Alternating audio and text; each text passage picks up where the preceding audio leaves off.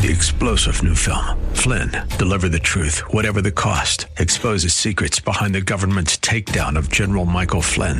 Flynn knew what the intel world had been up to. He ordered the first audit of the use of contractors. This set off alarm bells. He told the truth. He was the most dangerous person for Donald Trump to hire. They had to get rid of Flynn.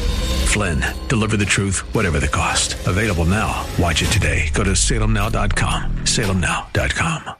It's the Dave Elswick Show, of course, and we're joined by J.R. Davis, the governor's spokesperson, here on a Thursday. Every Thursday he stops by and talks to us. So he's not here on Thursday, though. We're recording this on Wednesday, and we pushed it back from Tuesday. And the reason we did that is because they had their presser on Wednesday at the governor's office about the new secretaries that are being named.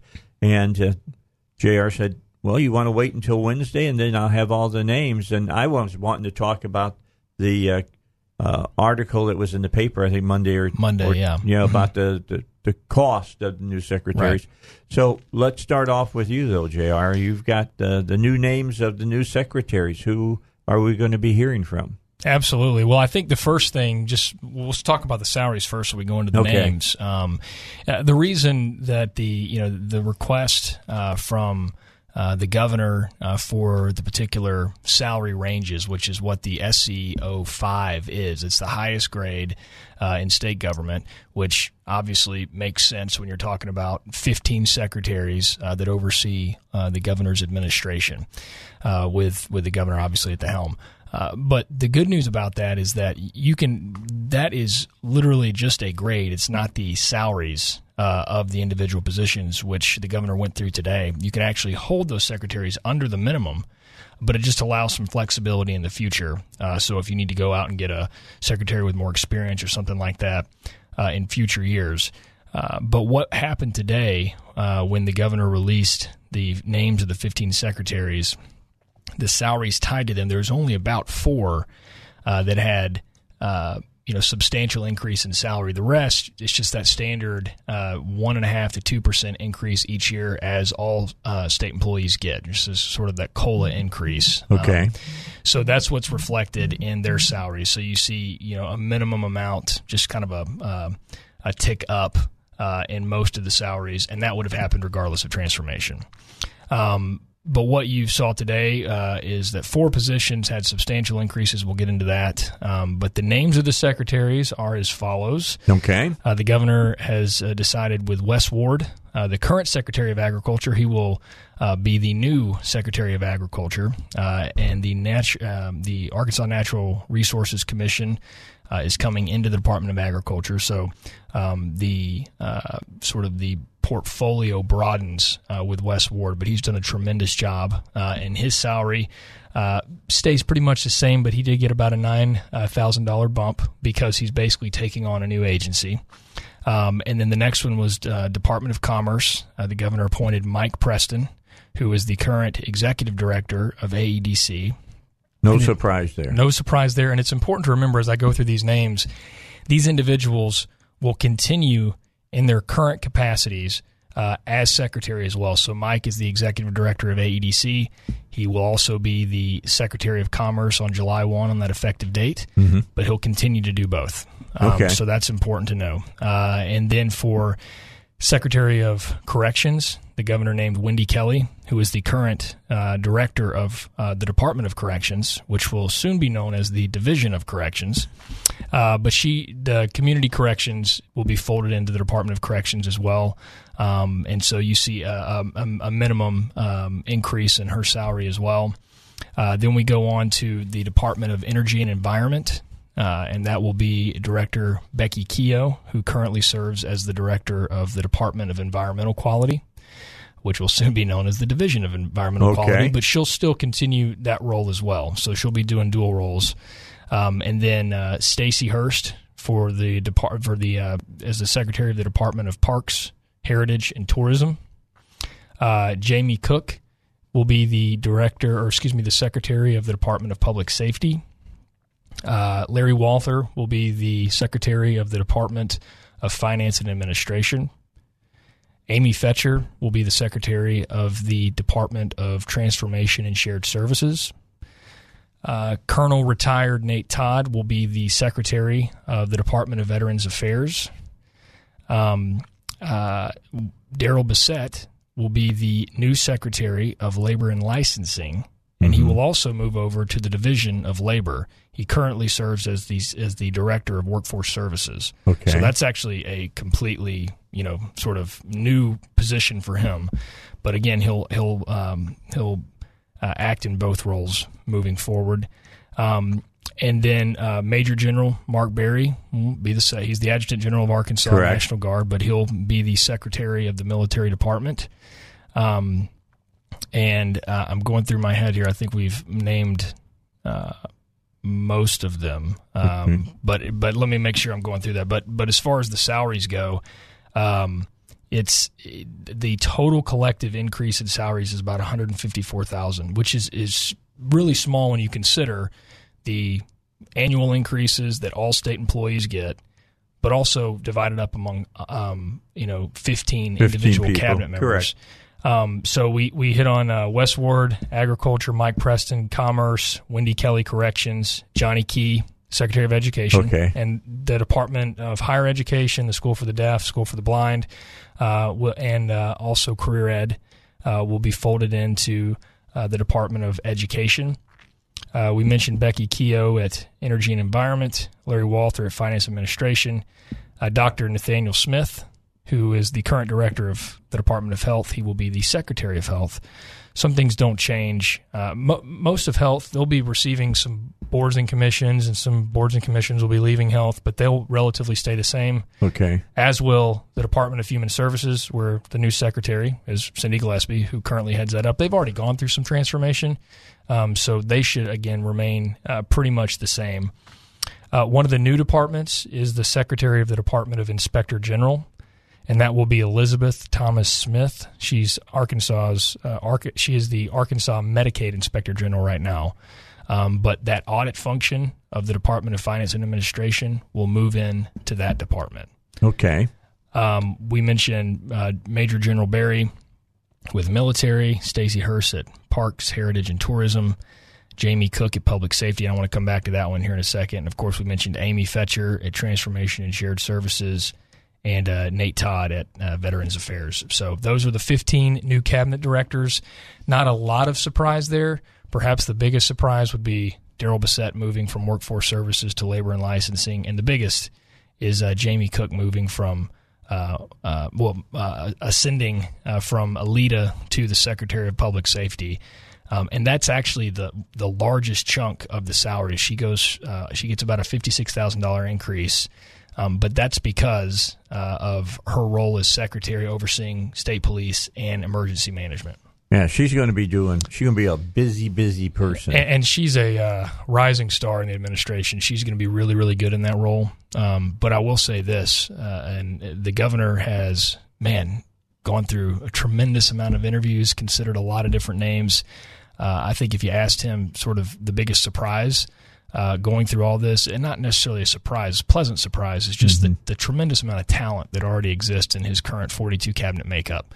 Just a lot of good people, a lot of talented people, and a number of them could have done just as good of a job in some of these secretary roles. But these are the names the governor decided upon.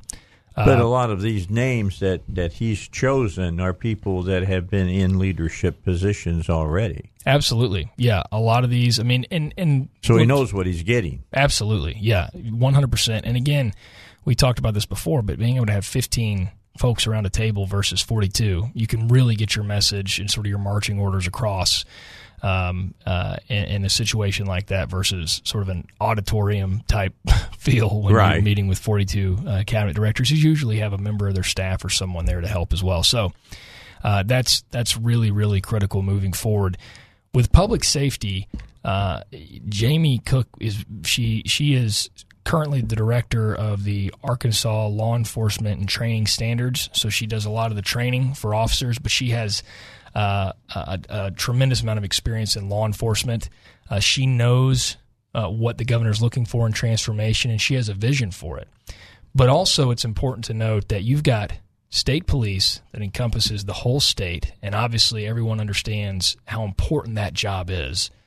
And so Colonel Bryant, it was imperative that the governor wanted to make sure Colonel Bryant was there and he was focused on state police. And so he's sort of the subject matter expert there, and we wanted to keep him there. In the same way, that's why the governor left A.J. Gary at the Department of Emergency Management, because when a disaster hits, you want someone focused solely on emergency management. We've got flooding coming down the pike here in Arkansas, so that's really important. We can talk about the rest when we come back. And we will do that in just a moment. We're talking with J.R. Davis. He's the governor's spokesman. They've named the secretaries now on this reorganization plan that you've been hearing so much about during the time that we covered the general session. And now it's coming to fruition. And there's going to be some savings here. There's going to be some changes in who's overseeing different areas. So we were talking about public safety. Let's go back and start there.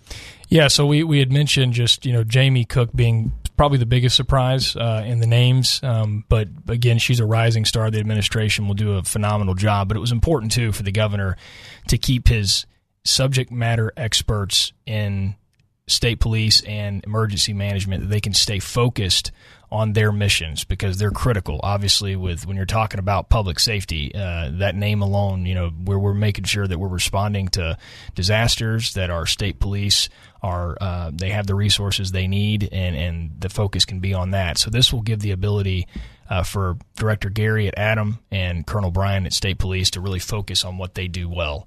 And then, obviously, with Jamie Cook ascending to the secretary role, this gives her the opportunity to really focus on transformation, breaking down those silos, and bringing folks together. And that's what the whole goal of this transformation effort is to break down those silos, have better communications with the governor's office, and so we can really push that message and what we're looking for in government, but also to identify efficiencies in state government so we can save taxpayer dollars, and we can deliver services to the taxpayer in a more timely and more efficient manner than we currently do. And there's a lot of really great ideas. Speaking of one of the new secretaries, Amy Fetcher with Transformation and Shared Services, that's really going to be sort of the hub of the agencies, because she's going to handle, her department will include IT and HR, employee benefits, geological survey, a lot of those tools that all these different departments tap into. And the goal of that is to have that private sector structure of shared services. So you're not, you don't have an IT contract in one department, an IT contract in another, because, Dave, this from the private sector. If you pull all those together and you can have one sort of enveloping IT contract for the state, you save a lot of money. Yeah, absolutely. And so that's where we're going to see a lot of that from HR to IT. You're going to see a tremendous amount of savings there, especially as the years tick on. And then, of course, you're talking about lease agreements. We're going to monitor those as they come up. Then, how do we utilize that and move people into maybe a shared space to save more money? Do you need as much room? Exactly. And especially when you talk about labor and licensing, you're going to have a tremendous amount of boards and commissions that all of them have some sort of lease with, not all of them, but a lot of them have some sort of lease with maybe a conference room that they use once a month, that sort of thing. When you can pull those resources together and then, have a schedule and that sort of thing, that's where, again, you'll start seeing a lot of saved resources for the state. So that's the goal. And one, I know one particular that the governor's very excited about is the Department of Commerce. So we talked about Mike Preston, who's done really a tremendous job. Yeah, he's done a fantastic with job. AEDC, and he'll continue in that role as executive director. But the really neat thing about this is that Mike not only will still be the governor's main economic developer in the state and continue to push what we're doing right now, and we talked about this a couple weeks ago of all the jobs announcements. That's obviously going to be the focus there. But now you have the Department of Commerce headed by Mike Preston. You also have banking, insurance, securities, which will be helpful, but you also have workforce services. And so an Office of Skills Development that's coming over from Career Ed. Mm-hmm. So that's really exciting for a number of reasons. One is Mike can start helping to shape some of the policies in these other divisions of commerce, and we can really start kind of coming up with this overarching policy for or plan for economic development in the state. Workforce is a big part of that. Office of Skills Development is a really big part of that. So that's something I know the governor's excited about, and I know Mike's excited about, to really get in there and work with everyone. And that's what this is. It's not the secretary's, of course, in charge, and they'll have the authority throughout the department. But we have an incredible amount of current cabinet officials at their agencies that do a tremendous job. And the governor will rely on them heavily to continue to do that great job. It's just communicating and how we can kind of focus our energy on one specific plan for the department, one specific goal and mission. And obviously with commerce, we want to turn this state into a jobs magnet, and I think we have done that, but there's more to do. And so that's one really exciting aspect of the Department of Commerce. So the real part that you all are reaching at is for the governor to be able to sit down with each of these secretaries, who sits down with the people that are under them. Yeah. They know what the governor's marching plans have been. Absolutely. Right? He's going to talk to those guys. Mm-hmm. They're leading the spear, so to speak. So they go back and they say, how do we do this? Mm-hmm. They come up with a plan. And then all you have is one person has to come back and explain it to the governor. Absolutely. And the goal is not for the secretaries to be heavy-handed. I mean, it's if you think about it, you have the governor's cabinet, but then you sort of have the department cabinets and the division directors that you can meet with and say, okay, here's our plan. What do we do? And Mike, obviously relying on the director of workforce services, and the director of Office of Skills Development, and saying, okay, what can we do? This is what we're hearing back from prospects, and we're trying to get these companies here. Workforce is a big deal. What are we doing? What can we do to bridge the gap there? And it's sort of putting everybody at one table to say, okay, here's our goal. How do we reach it? And that's really what this is all about.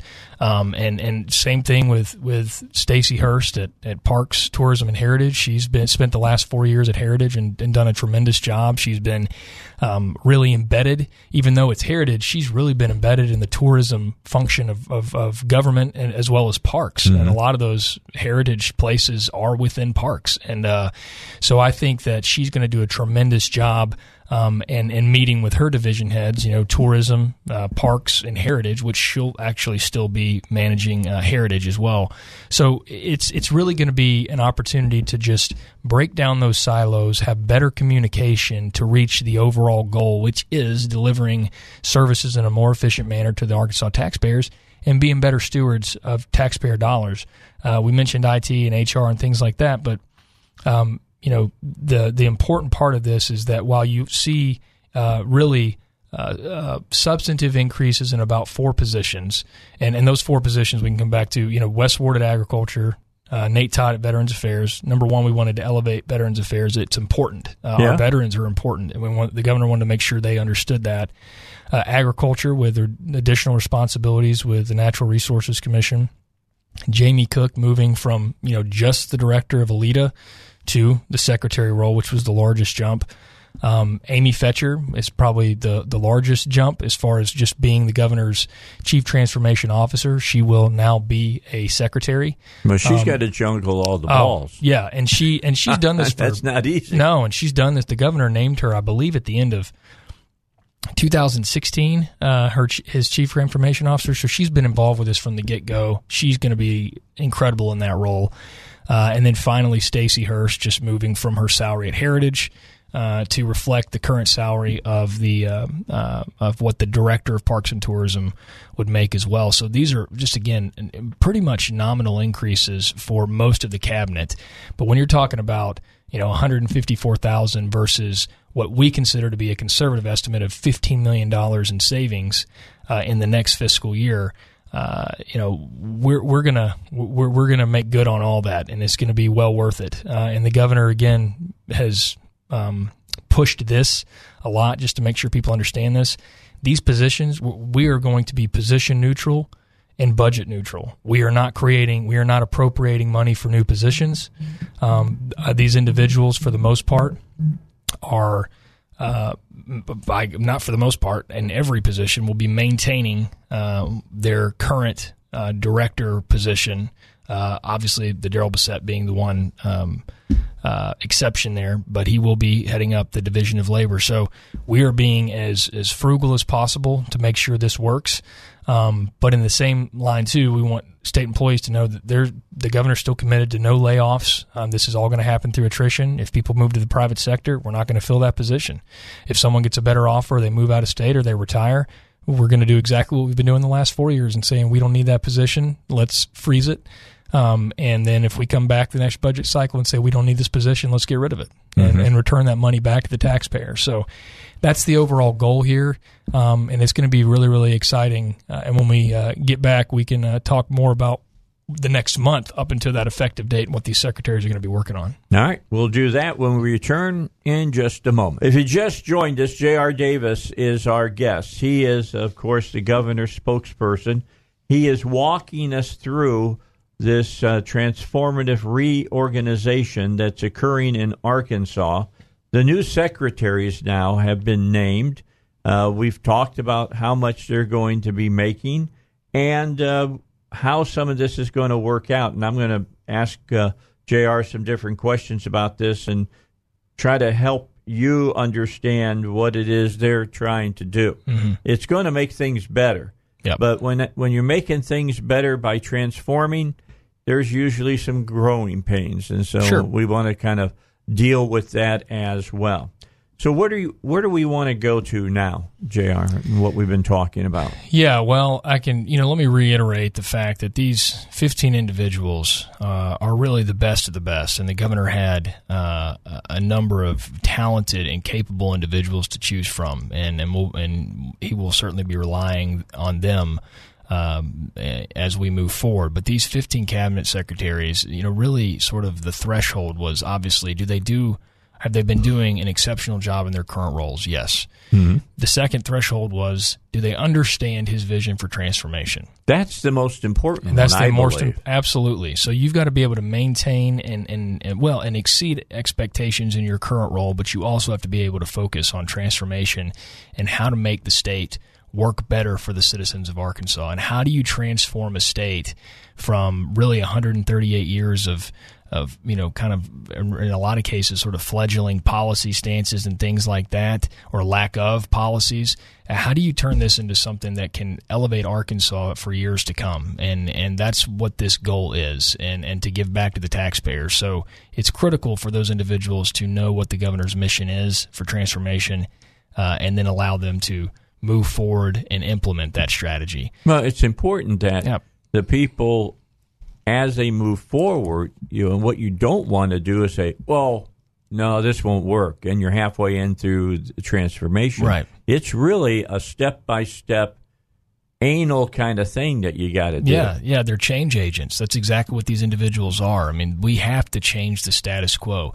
We're not going to eliminate essential services or fire tranches of state employees. That's not the goal of this. That's not the goal at all. We want to continue those essential services, but we want to enhance them, and we want to see how we can do them better, do them more efficiently, and save the taxpayer dollars in the process. And then, of course, with our state employees, we have a solid group of state employees, somewhere around 26,000 that are under the authority of the governor's office.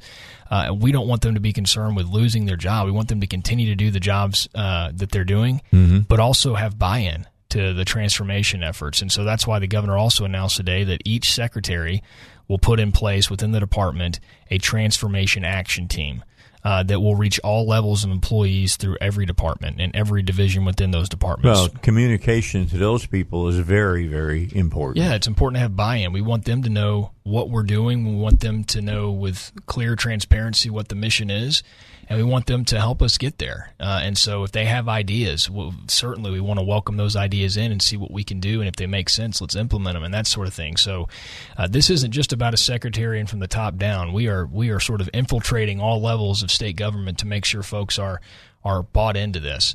But as individuals leave, they retire, they get another job, maybe they move away, we're going to look at those positions and say, we don't need to fill this. We can save taxpayer dollars because we can do this more efficiently. And so I think that's what's going to be really, really, really important for the secretaries moving forward, is to kind of keep an eye on those positions and those opportunities to identify those efficiencies.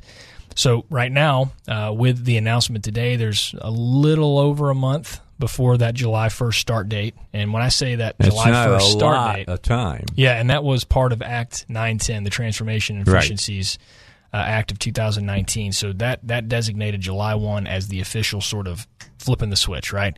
And so on July 1, the secretaries will be officially in place. And they will have their executive teams, which they will work on, which again will be picking from the departments within their department, and those personnel. So whether it's a communications person with a secretary, a general counsel or fiscal officer, so on and so forth, the chief of staff. But it'll be smaller, but they will be that executive team for the secretaries. But over the next month, they'll meet with the transformation transition team. What they've been working on for the last month and will continue to work on through the next month is just getting them ready and prepared and all the different things that they've worked on. So they'll meet with them and get them up to speed and let them know kind of the decision points that are going to be needed by that July 1st start date. And then also sometime in June, the governor and Amy Fetcher will be hosting a training. And the transition team will be hosting a training for all the secretaries at an off-site location, more casual atmosphere, but really saying, okay, guys, this is, we've pulled everybody together. So let's talk about the vision. Let's make sure we're on the same page. What do we need to do? What are the I's that need to be dotted and the T's that need to be crossed by that July 1 start date? So that'll be really important as well. So that's what they'll be working on over the next month, which is really exciting. Well, that training part that you're talking about, they're going to have to understand, and just talking about the secretaries, they have to know how they report to the governor and what the governor wants from them. Right. The governor, I'm sure, says, I don't want to hear about this or that or whatever. That's the minutia you deal with. Yeah. You give me the important stuff that I got to know to make the decisions that must be made. 100% correct. Absolutely. And a lot of the training too is, they've all had to handle personalities before, but they'll have to handle new personalities and that leadership role and that sort of thing. So, that leadership training and the cabinet director training will really sort of encompass a lot of those aspects. I do want to point out something that's pretty historic, that's pretty exciting about these announcements. There are 15 cabinet directors, 8 are men, 7 are women, and it is that percentage is the highest percentage of women in cabinet positions in Arkansas history. Yeah. And that just shows, again, the talent level we have in our state and the diversity on this cabinet level, directorship. So that's what's really cool about this is that you're bringing people from all walks of life with the backgrounds and experience and the education that the governor really looked at when he was making these decisions. So I think that's a really neat balance. Yeah, well, that's good because that seems to reflect the electorate, in fact, Absolutely. Of the state of Arkansas. Absolutely, yeah, and I think that's a big part of it too. Yeah, that's a good point you make. Is that the governor, in looking at these positions, obviously you want qualified individuals that meet certain criteria, but also know your vision for transformation. But you also want them to represent the electorate of Arkansas, and I think that this is a really good balance. And I think the people of Arkansas can rest assured that these are these folks are of the highest quality, and they know what's expected of them. And I think because of those individuals at the top, they can really set the, blaze a path forward with transformation and efficiencies with their division directors and the employees down the line. So I think it's just having those individuals with those personalities is really, really important because, that's the conduit there. They're the conduit to the governor's office, and they have to push on those messages and those strategies and those goals. And you can do that from a managerial standpoint much better with 15 than 42. All right, J.R. Davis is our guest. He's the governor's spokesperson. He's joining us today. Big changes coming to the state with the reorganization. We've been following this ever since the beginning of the session that started this year, and now it's here, and it kicks in about 4 or 5 weeks. That's right. Yeah, a lot to do between now and then. But like I said before, this has been an effort for the last 2.5 years, and the transition team's been in place since the law was signed and allowed them to be in place. And they've really been working 8, 9, 10, 11-hour days getting all of this in place so you can essentially hand it off to the secretaries and say, I'm here to help you. Let's get this started. All right. I've been told I got 90 seconds left for our segment that we're doing right now. Let me just ask about the secretaries. Did everybody get excited about being offered these positions, or were there people who took a breath and said, can I have a couple of days to think about this? I doubt that. I think they but again, a lot of these folks knew this was coming. It's going to be serious. This is serious stuff. Absolutely. They knew this was coming, and so nobody turned them down. But I think there's also this historic aspect of it too. I mean, this is historic. Moving this back, the first time in nearly 50 years this has happened in the state of Arkansas. But unlike 1971, we want this to last. And so these individuals know that. There's buy-in, but they also understand too that this is not the end-all be-all. This is the first step. This is the first chapter in the book, and there's a lot of work to be done once July 1 rolls around, but we've got the right people in place to do it. All right. J.R. Davis will be with us for one more segment. Stay tuned to that. We'll go back over those secretaries' names so that if you weren't with us at the beginning of this hour, you'll get those names here before we go to news. It's the Dave Elswick Show. J.R. Davis is our guest. He's the spokesman for the governor, and we will be back to talk with him more about this and to bring you up on this whole transformative reorganization that's going to happen. Final segment with J.R. Davis, the governor's spokesman. He is joining me. We're talking about something that's historic, that is going to be absolutely new for the state of Arkansas, and hopefully will be bringing better governance to you, the citizen of the state of Arkansas. And JR, for the people who did not get to join us at the very beginning of this hour, let me ask you to repeat all the 15 secretaries and what they'll be doing. And if you think that people might not understand what that means, their job, explain what their job is. So to go through it one more time, it's 15 cabinet secretaries from 42. So we're basically taking 42 agencies and reorganizing into 15 cabinet secretaries. And obviously, for a number of reasons, that's important. One is obviously for managerial control, and that's just being able to meet with these folks around one table, right, and have those conversations that are needed in order to carry out this transformation effort. The 15 cabinet secretaries, I'll run through this really quickly. Wes Ward, Secretary of Agriculture. Mike Preston, Secretary of Commerce. Wendy Kelly, Secretary of Corrections. Johnny Key, Secretary of Education. Becky Keogh, Secretary of Energy and Environment. Larry Walther, Secretary of Finance and Administration. Dr. Nate Smith, Secretary of Health. Cindy Gillespie, Secretary of Human Services. Elizabeth Thomas Smith will be the Inspector General. Darrell Bissett will be the new Secretary of Labor and Licensing. Major General Mark Berry, who is the Adjutant General of the Arkansas National Guard, he will be the Secretary of the Department of the Military. Stacey Hurst will be the Secretary of Parks, Heritage, and Tourism. Jamie Cook will be the Secretary of Public Safety. Amy Fetcher will be the new Secretary of Transformation and Shared Services, which will be that, we talked about that private sector shared services model. And then finally, but certainly not least, Colonel retired Nate Todd will be the Secretary of the Department of Veterans Affairs. And so those were named today. The governor has done a nice job of keeping all of this pretty close to the vest.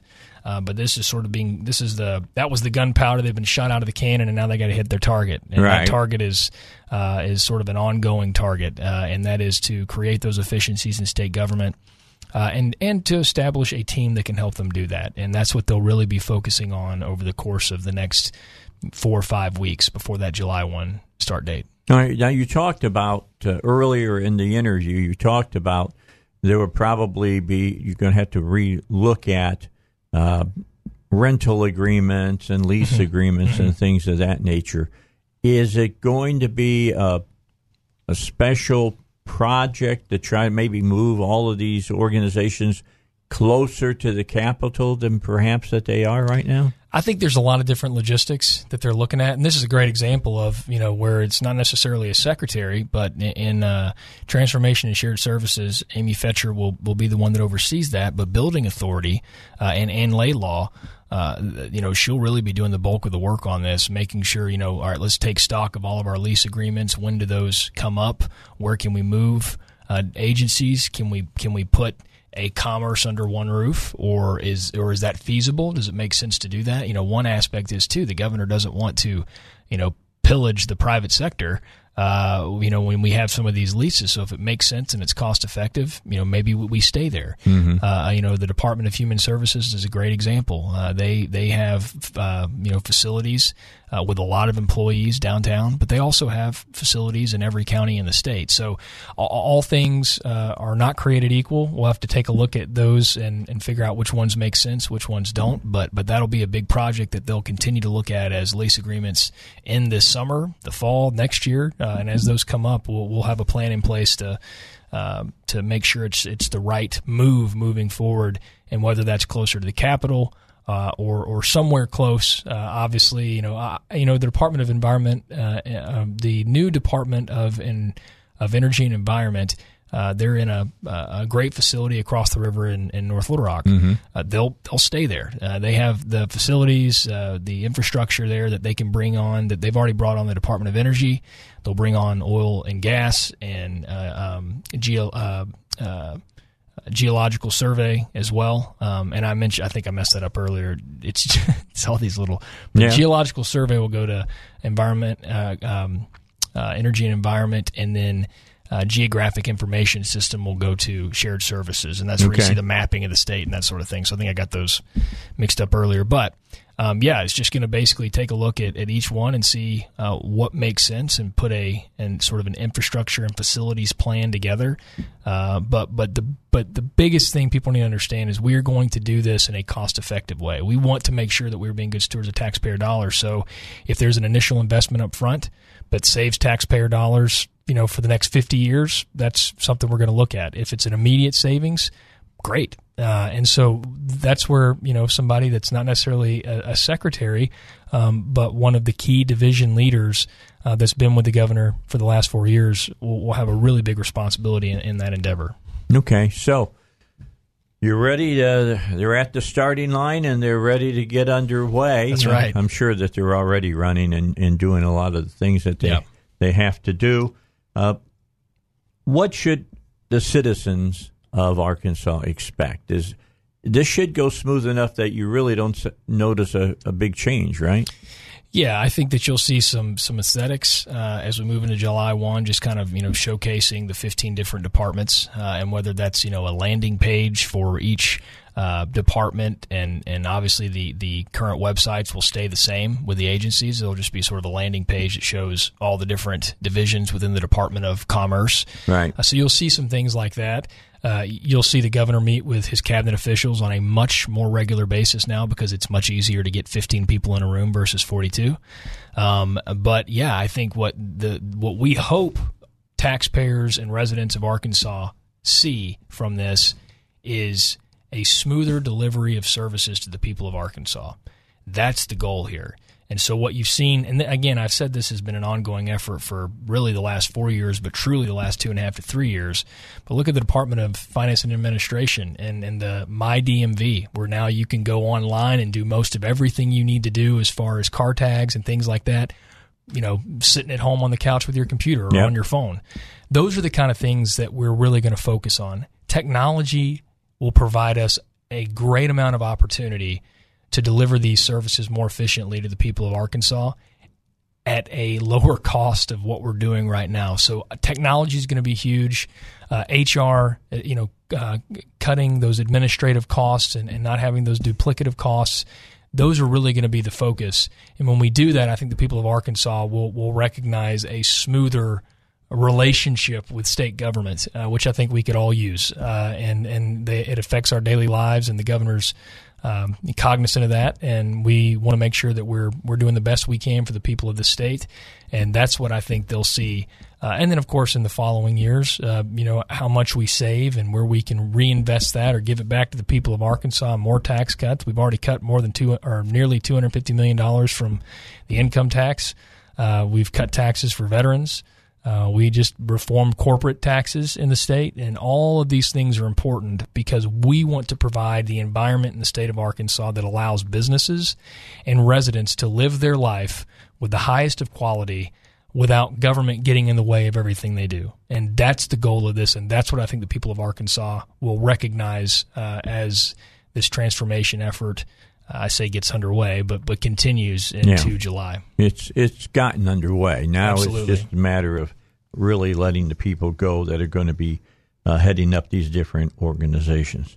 Well, JR, we're just about out of time. We're down to about 50 seconds left here.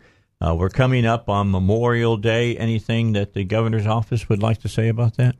Well, I think, first and foremost, just as we remember all of our fallen soldiers, and I know Tom Cotton has a book out, Sacred Duty, which is a great read, just remembering those men and women who have given up given up everything, made the ultimate sacrifice for our freedoms, which allows us to do things like this.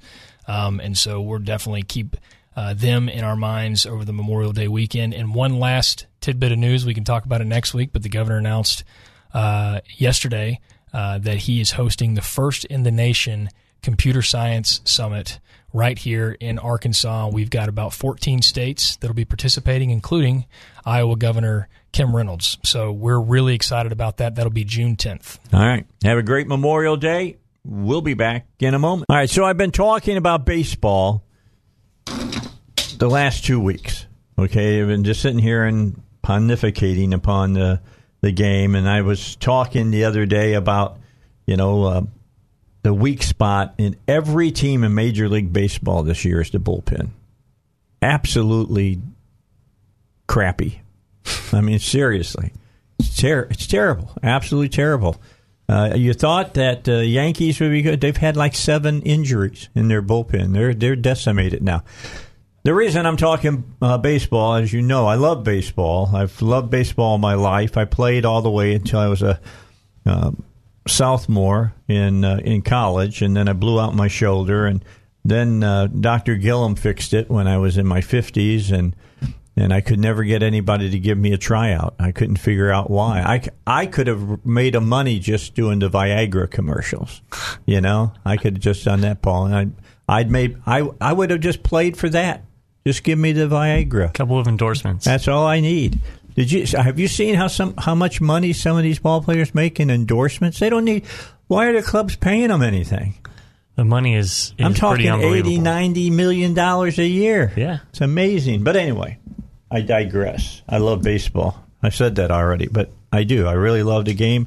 I don't think if you don't like baseball, it's only because you don't understand it. Yeah, it's a chess match that people just don't understand a lot of times. But it's a leisurely game. It's a game where you can go enjoy it. And enjoy the person next to you as well. You can chart every pitch or not watch a single pitch and still know what's going on. Then you can be sitting there and nothing's happened for 7 innings, and then all of a sudden it's like somebody fires off all the fireworks at once. Somebody put a match where they shouldn't have. Yep. And it's fun to watch. It's just it's a great game. It is a great, great game. So Paul Allen's here. He is the GM over at the Travelers, and to say that the Travelers are having a good year is an understatement. How many? You say 14 games over 500 now? 14 games over 500. They've only lost 15 games on this entire season. How many at home? Very few. It's hard to remember a loss. They had 2 walk-offs last night in a doubleheader last inning. Don't you love that? Those are the best. I mean, the crowd walks out just fired up saying this is the best game they've ever seen. And wanting to come back again. Oh, yeah. Yeah, that's the key. So how's the turnout been? Is it the old adage true? If your team's winning, people come out to watch them? It helps a little bit. Minor league baseball, it's not always about the game. It's about the environment and the atmosphere around it. So people are going to continue to come for that reason. But the news stations, you guys, well, you love a winner. Who doesn't love a winner? So you get to talk about us a little bit more. It's more fun to talk about baseball when you're winning. Well, that's true. That's why I feel so sorry about the St. Louis Cardinals this year. No, not really. They'll still pack that place. Yeah, they're St. Louis fans. You want to make fun of us Cub fans? You're as big as dopes as we are. You go see them play when they're losing, and we go see Cubs when we've proven that, man. We turn out to go see them whether they win or lose, because for a long time they want nothing but losing. Yeah, in Chi-Town. Well, that's what true fans are. They're there for the good times and the bad times. The Cubs, it was there. You were there. You knew you were going to lose, so you didn't worry about it. You just showed up. But anyway, I've been enjoying this Philadelphia series. I mean, we had almost identical records, and it looks like they're going to split. And it looks like Phillies will win today. But I tell you what, the last two games have been great. Bottom of the ninth wins for the Cubs. I love that kind of stuff.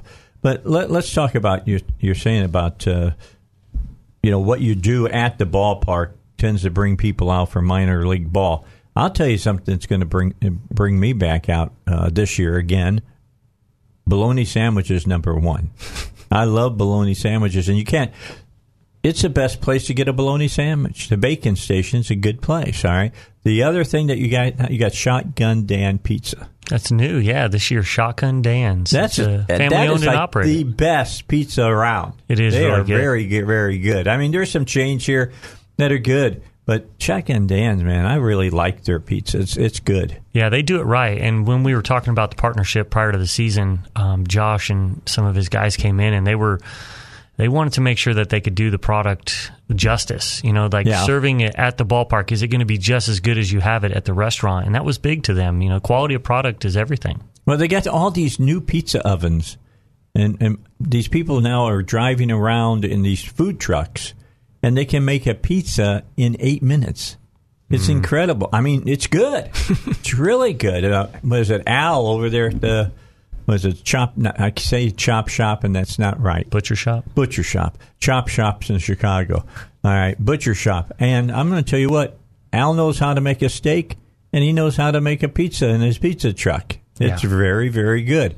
So you guys have got some really great things going on. I mean, we're going to be involved with you, I think, in June with the car show. Is that right? Mm-hmm. Yeah, we have the Grand Slam Autorama on June 15th.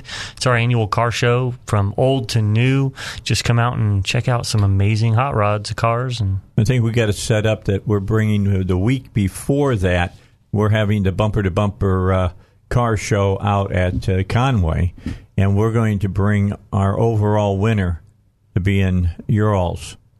I like it. Bring the best of the best. Yeah, bring the best of the best. It's we'll have pretty close to 200 cars out there, and these are people who live and die.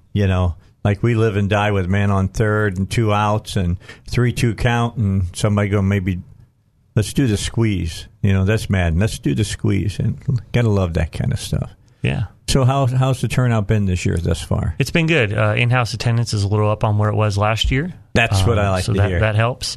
We have a warm, good weekend. Great week coming up.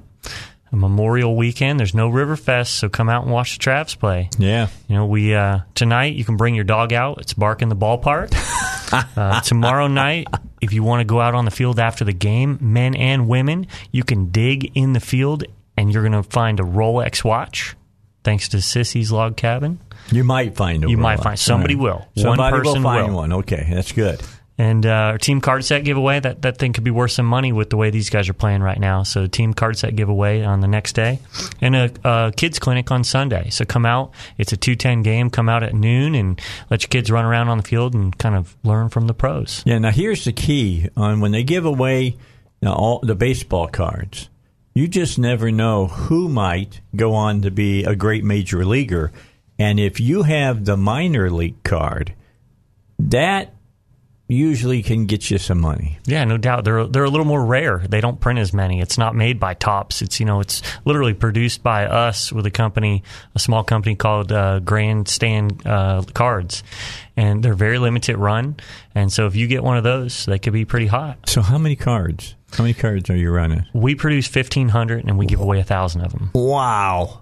So there's not I mean, many. Seriously, can you imagine if they did that for like and you had one of Pete Rose. Or Mike Trout. Mike Trout now. How much would that be worth, seriously? I know how much Mike Trout is worth.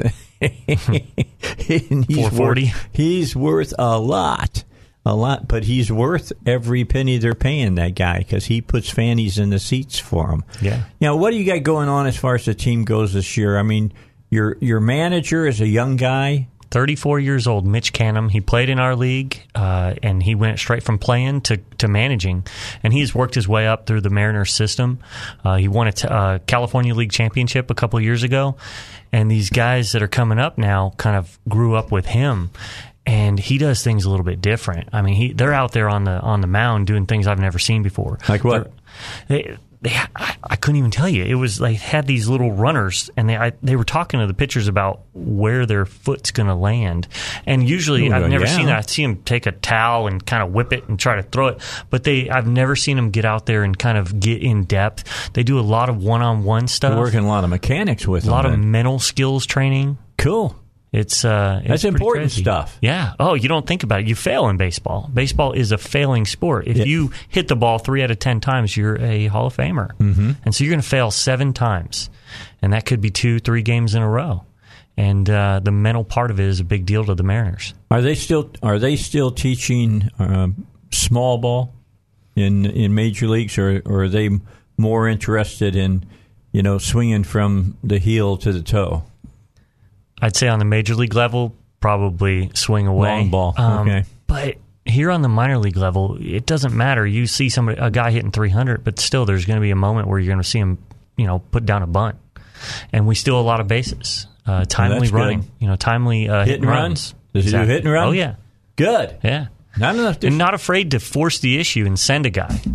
Make him make a play. Make him throw that ball and get you. That's the key. When I pitched back in the day, a long time ago. But the key was make sure you make the batter, if you can't get it back past them without them hitting it, make him get soft contact and hit it on the ground. Mm-hmm. Now, last night, for instance, I'm watching a Major League game. I was watching Cubs play last night, and it was as if the ball had eyes. I'm just telling you, wherever they hit that ball on the ground, it was just inches away from an infield or whatever. Mm-hmm. Of course, they were switching around and all of that. But interesting that they were playing a lot of base hits. Now, the Cubs had a good night playing long ball. They had a 3-run home run, they had a grand slam, and they had a solo. I mean, that's 8 runs. That's hard to make up if you're playing small ball. Yeah. Their pitching was okay on the Phillies. Pitching on the Cubs wasn't so good. Hamill was not on last night. Quintana was really on the night before. I mean, he gave up only 3 hits and no runs over 7 innings. He didn't even break 100 pitches. Wow. But now, and I don't like this, but now if they get started to give them 5 or 6, they feel pretty good about it. Yeah. It's all these specialty bullpen guys. I mean, when you played, did they not put the ball in? I don't know if you pitched or not. They put the ball in your hand. They expected you to pitch a whole game. Yeah. You look at some of the records back in the day, and those guys would throw, 200 innings now is, unbelievable. Yeah. But they would throw 400 to 500 innings, and that was, no big deal. So we didn't have Tommy John then. Yeah, so what is about their shoulders that was different from the shoulders of today? I don't know. I don't know, but I do believe that you should not play baseball year-round. And I think more people play baseball year-round than ever. Because over the pond or whatever? Well, it's like for these kids, there's spring ball, there's fall ball, there's all-stars, there's tournaments, there's all this stuff. And so they're playing baseball year-round, and they're throwing a lot. And I think there's a value in playing other sports and strengthening other muscles and, different movement, and let certain parts of your body rest and heal as well. I'd go along with that. I really would.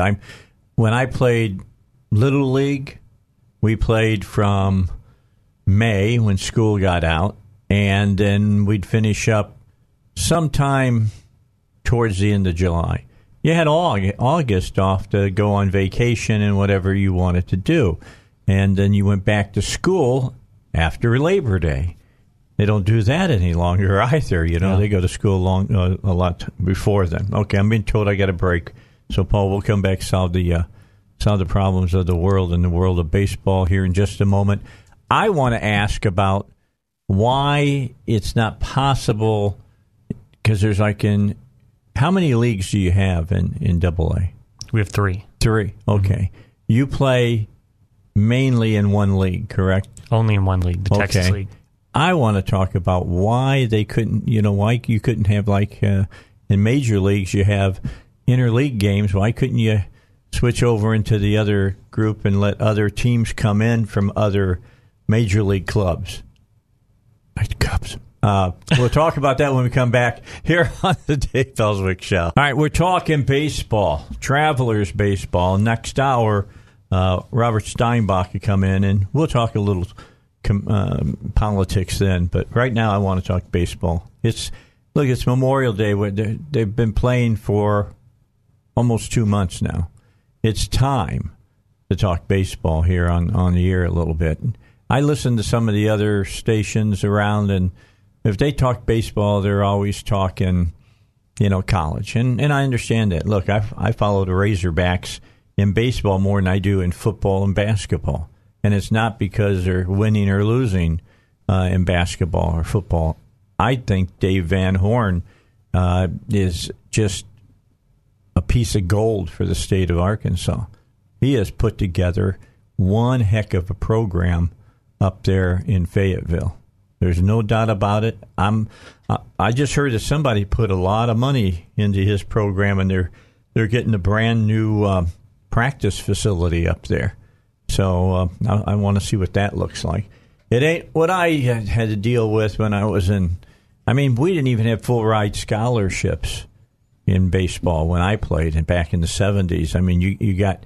They might say, "We'll buy your books and we'll feed you." Mm-hmm. And that's it. You had to pay for board, and you had to pay for everything else to go to school. But it is what it is. Baseball has proven it can make money for schools now. LSU. And is the SEC the best, do you believe, conference for baseball? I was looking at the rankings just a couple days ago with Rusty, and it right now it is. It is. You have, I think it's 7 of the top 20 are from the SEC. Yeah, because when I played, it was the West Coast, no doubt, where if you get out to the West Coast, you wanted to go out there and play. Cal State Fullerton and places like that. Those are old names. Yeah, UCLA. And, those are the teams that you wanted to go play, because you could play all year round, no problem out there. And you loved it. But now with the training facilities they got, you can play all year round in the SEC and in the Big Ten. Yeah. Big Ten's pretty good now in baseball. Used to stink it up, they hitting snowballs. That's what they were doing. Think about it. You go out. When I played high school ball started in March. I lived in Northwest Indiana, and I'm just telling you, the wind chill could very well be, 28 degrees, and you didn't know if you wanted to really hit the ball or not, because it was grabbing a handfuls of bees. It wasn't fun at all. I was watching a game early in the season, and Javier cracked one, and he evidently didn't get all of it. And he's standing at second base, and he's shaking his hands because they're just stinging up a storm, Yeah. Now, let me go back, and let's bring back, we're talking about the Travelers. Explain to the listeners why you were talking about Texas League, small league, got other leagues at much bigger leagues. Is there ever going to be a chance that we're going to see other teams than just the 4 teams that are in your group? Yeah, so the 8 teams in the Texas League is going to be what we play all season long. Okay. When you drive all the way down to Corpus Christi, it's a pretty good hike, and that's in our division. To play the Hooks in our league. Once you start getting outside of that, you're looking at further travel, more air flights, airplanes instead of busing, which, it's still the old buses. So those guys don't have it easy. They're not jumping on charter planes. They're jumping on a bus with 30 guys, and they're, driving 12 hours. So once you start getting a little further, you're talking about a little more expensive, and that kind of falls back on the minor league team, who, a lot of us are in smaller markets. We're not in L.A., and we're not in, New York, so our budgets are a little bit smaller. What I would love to see is a Texas League versus the Southern League All-Star game. Okay. I think, so that you could be see one some game. Of the other players. You could be one game, and you have a true All-Star team.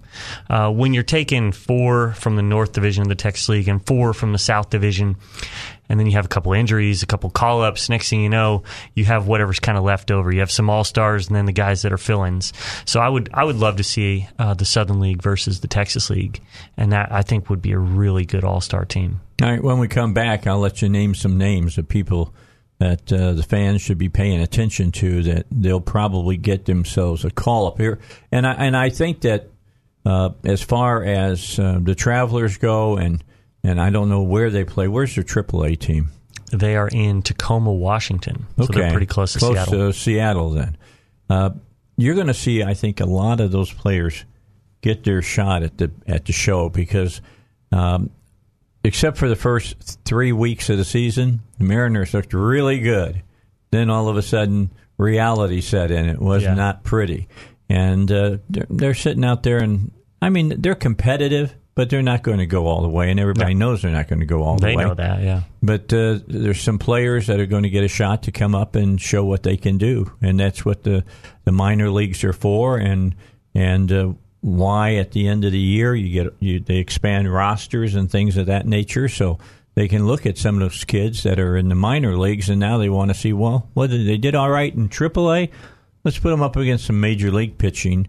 And, look at that. We still got 2 series against teams that are battling out, to try to get into the World Series or whatever. All right, let's take a break. Paul Allen's our guest, GM from the Travelers. We're going to talk with him another half hour when we come back here on the Dave Elswick Show. Here's the news. All right, back with you here on the Dave Elswick Show. Let me remind you that May is Motorcycle Awareness Month. And you want to make sure that you're looking both ways, look twice to make sure there's no motorcycles out there. And if you need some insurance, you want to go over and see my buddy in Sherwood and let him talk to you, because he rides bikes and he can tell you what kind of insurance would be best for you. That's Dwayne Smith with Allstate Insurance over in Sherwood. He understands everything about owning a motorcycle and insuring it. Just a couple of years ago, he went up to, South Dakota, do his thing up there. Said he'd never do it again because too long of a ride. Said his butt didn't have blood flowing to it correctly for another month after he went up to Sturgis. So, bottom line, no more. Look, he doesn't want to say this, but it's because he's starting to get old. He can't handle the beating on the road that he gets in the motorcycle. But here's what he will do. You won't take a beating for your insurance. You'll get the right kind of insurance, the best kind of insurance you need, so that Mr. Mayhem is not going to be bothering you. Get your quote on your insurance from him. They can offer you options for a wide variety of coverages as well. Get service on your home, your auto, your ATV, your boat, and a whole lot more. They'll even help with life insurance. All you need to do is call them, 501-819-0373, or stop by and visit with them, 3920 East Keel Avenue in Sherwood today. They'll do a good job for you. They really will. Plus, he's Navy, several guys there, Army. I think a couple guys are Marines, and they know that this is also National Military Appreciation Month, and we're coming up on Memorial Day, where we'll, of course, salute our fallen. A lot of people go in the military, and you're always doing something special. You give up things being in the military, but some people have given it all. They've given up their lives, and always remember they gave up their lives so that you can live yours in freedom. With that said, back we go to talk a little bit more baseball. What more Americana can you talk than baseball? Get a hot dog, go see a baseball game, and if you got a Chevy and you can drive to the game in a Chevy, you got it all, and you get a piece of apple pie while you're there too. Then you'll be all Americana. You gotta like that. You got some things going on over this weekend, correct, Paul? Yeah, tonight is Bark in the Ballpark. So bring out your best friend, your four-legged friend. Come out and first 300 get a rope frisbee. Oh, cool. Thanks to Arvis Bank. We're going to have an on-field parade. The Pulaski County Humane Society will be there with some dogs up for adoption. So come support them and bring your pup to the ballpark. Tomorrow night, we have a Rolex dig. So go on the field. This sounds very cool. After the game, men and women, go on the field after the game is over and start digging. And someone is going to find a Rolex watch. Wow. Are you going to put them like in the outfield somewhere and put a rope across it and then drop the rope and say, go? No, we'll funnel them out there. We'll give them these nice plastic spoons so they can't do too much damage. Okay, yeah. We keep them on the dirt and 1, 2, 3, go. Everyone starts digging. They all get confused. They're like, really? It's kind of hard. And they dig, and then sometimes we narrow their search a little bit, and then about 15 minutes later, somebody pulls up a box. Pulls out a watch. Mm-hmm. That's going. Sissy's Log Cabin behind it? Sissy's Log Cabin is behind it, and they're a good partner of ours. And we've done the diamond dig with them in the years past, where it was a diamond ring. This year, wanted to change it up a little bit and do a Rolex. All right. That's cool. That's an expensive watch, by the way. Very. Men's or women. So come on down. That's even better. Yep. Then the next day, on Saturday, we're giving away the team card set, which we talked about. We got a lot of prospects in there, from Evan White to Jake Fraley. And then on Sunday, bring the kids out and do a pregame clinic. So let them learn from the pros. The gates open at noon with the game at 2:10. Then, you know what? We have a short 4-game series on the road. Then we're back home for Dizzy the Ballpark Pup's second birthday bash. So another dog night. We'll have free cake for everyone in attendance. Oh, wow. That Ballpark Pup that Greg has, Dizzy, he's amazing. And we're there to celebrate his second year at the ballpark. And then Saturday, June 1st, we're bringing back Colton Dixon. It's Faith and Family Night. Yep. We had him in 2013, and he packed the house. And that was before he was really well known, coming off American Idol. And now he's got another song coming out, and we're excited to have Colton Dixon on June 1st for Faith and Family Night. Oh, that's going to be great. It's a lot of fun. And, ballparks have figured this out on the major league level, too. It's a great place to go watch a concert. There's no bad sight lines. Yeah. As far as that goes. Wherever you're sitting, you're going to enjoy the show. Yeah. It's outdoor concert venues are amazing. It's just, there's something about it, when they turn on the lights and you're outside. Even the River Market Amphitheater, it's a lot of fun to watch shows out there. And your team just got done stomping the other team. That makes it always fun. Who are we playing that night? We will be playing the Tulsa Drillers yet again. Oh, second place team. Second place, Dodgers affiliate. Oh, is that the Dodgers AA? Yes, sir. Very cool. Okay. So they generally have some pretty good prospects coming through. Yeah, well, it's a great franchise. I mean, they've been to the big dance a lot. They do their thing quite often. I would say that they probably have the inside track in the National League to get back to the World Series. So Magic Johnson's doing a little better on that side than the basketball side. Oh, yeah. Did you ever think you'd see the Lakers be in this much disarray? It's crazy. I mean, they're in disarray. And then having LeBron go there, you'd think would stabilize some things. But the ball players didn't like him. Yeah. They didn't like him. They said, yeah, I know you're making... But you know what? He's the right kind of guy. I know I'm not a big LeBron fan because he brings up the name of Jordan too often. Mm-hmm. But I in a way that, I'm like Michael Jordan. I don't buy that. I think Jordan was the best that we'll ever see, basically, on the ball, on the hard court.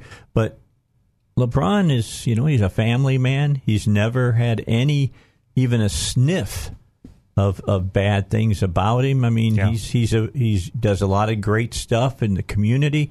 You can't diss the guy other than he thinks he's the greatest in the world. I mean, that's the only thing, but he's pretty close to it. Yeah, it's hard to tell him he's not. Yeah, that's true. I mean, the proof is in the pudding, and he's been producing a lot of pudding over the last few years, as far as that's concerned. All right, but let's get back to baseball. I got some more time to fill here that I want to talk specifically about the Travelers. Let's talk about some names now. When fans come out, the ball players will sign autographs. I mean, that's something to do. Who should people be zeroing in on? The one that initially pops into my head is our first baseman, Evan White. Okay. A very good young man who has came up quickly. He came out of college and just this past year won a Rawlings Gold Glove for minor league baseball first baseman. Cool job. All right. This kid, he's built like a baseball player. He's tall and he's got power. He's a heck of a fielder. And when you see him standing at first base, you're like, and you watch some of the plays he makes, it's unbelievable. And fielding is so underrated anymore with the long ball and everyone hitting home runs or striking out. Yeah. But Evan is really good. And you will probably see him get a September call-up, I'm hoping. Oh, that would be very cool. A couple, the Mariners thought this was a rebuilding year at first. Yeah. And then they got really good in the beginning of the season and kind of, came back down to earth. But they made a lot of trades, and some of those guys they got are here. One of them is Dom Thompson-Williams. He's an outfielder. He's hitting like .310 right now. He is outstanding. Just another good guy. He's not real vocal, but you just watch him and he can hit the ball anywhere. He is really good. Jake Fraley is another guy they got in a trade, and Jake is an outfielder. He's got the big beard that's in right now, and he's awesome. You should be playing with Houston, huh? Yeah, we'll keep him. Colorado. Yeah. Colorado got the wild Outman Doors look going on out there. Yeah, just wear it. Was it Blackman? Isn't it Charlie Blackman? Yeah, he got that wild beard that he wears. Yeah, but he is a great ball player. Pitching wise, we got a starter named Justin Dunn. Right or left? He is. Well, you called me out on that one. Okay, can't remember, but he's really good. And the team plays well when he's on the mound too. I mean, there's something about it. It's a little bit of swagger. You get out there, and when your starting pitcher's gonna keep you in the game, and all you got to do is score a run, and you're gonna win. So he's really good as well, and we got him in a trade. Fireballer or junk? I've seen his ball move pretty wickedly. I was sitting behind home plate, and I swore it was inside, and then the ball just shot outside last second. I just I heard 2 or 3 people go, whoa, right at the same time. I thought that in my head, and I was just like, okay, he's got some movement. Well, a lot of people like to see the guys like Quintana and stuff like that, or Strasburg. They get up there and they can get close to 100 miles an hour on a fastball. It's all right, but I'm going to tell you what, I'm more of the guy that likes to watch Greg Maddux pitch. Yeah. I mean, somebody who could literally paint the plate. He'd say, okay, where you want it? The catcher put his mitt, and he'd put it right there. And really, he was. If you think about it, he was communicating more with the umpire. Umpire, where do you want it? Yeah. Okay, you're giving me an inch outside? Yeah, I'll take it. How about an inch and a half? Yeah, I'll take it. All right, you give me that? How about 2 inches? Yeah. And he could just put it right there. He was amazing. Yeah, he was incredible. I love watching him. Hendricks is pretty close to him, who plays for the Cubs now. He's like that. When he's on, he's almost unhittable. Yeah. He stays on the black of the plate instead of the white of the plate. Mm-hmm. And that's all you got to do. All right, so now when we come back, let's just talk baseball in general. Rules changes are going on. There's the pitching clock. Let's talk a little bit about that. Mm-hmm. Major League Ball Players Union, not big fans of it, but it's coming. We know it's all coming. All right, it's going to be there. They keep talking more and more, and they're putting more and more heat on the behind-the-plate umpires for calling balls and strikes. Is that going to be history in the next 5 years, do you think? We'll come back and talk about that. It's Dave Elswick Show. Stick around. We're going to talk more about the Travelers, talk a little bit more about baseball. You want to join in on the conversation? 823-0965. You got a question about the Travelers ball team, about how they run minor league ball versus major league ball? Here's your opportunity to talk. Okay, 823-0965. It is the Dave Elswick Show. Now, Paul, we're almost done with an hour. Flies by. I love having you on here and be able to talk baseball. I don't get to talk baseball very often. here on the show or by one. Everybody says, well, talk politics, Dave. Well, I get tired of talking about politics. I like talking baseball and things of that nature. I like a lot of different things. All right, PI Roofing Home Solutions want to remind you that they now have their quality gutter cleaning service up and running. It's the highest quality that you can get here in our central Arkansas area. You also get their comprehensive roofing. You get their home repair expertise. You know, if you get a damage from a leak, to try to get a contractor to come out and fix your ceiling, let's say in your bedroom, because you got a corner that's discolored because of the leak, it's kind of tough to do because they want bigger contracts, not little contracts. Well, that's not the way PI Roofing does business. You call them, tell them you've got some problems that you need to be, directed at and fixed, like maybe some mold that you can see or something like that. And, Joel and his crew will come on out and take good care of you. That's PI Roofing. You go to their website to find out how to get a hold of them, piroofing.com. It's piroofing.com. I don't know about you, Paul, but I'm not happy with a lot of these ideas of changes to baseball. The pitching clock, kind of, all right? Because there's some pitchers that take forever in between pitches. And I know what they're doing. It's all about, throwing the rhythm of the hitter off, because a lot of hitters like to dive right into the box, and they want you to be delivering the pitch to them. If you make them wait, they get a little bit antsy, and they might be swinging when they would never swing at the ball.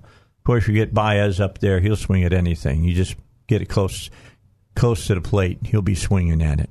But the bottom line is that some of the things that they're talking about worry me.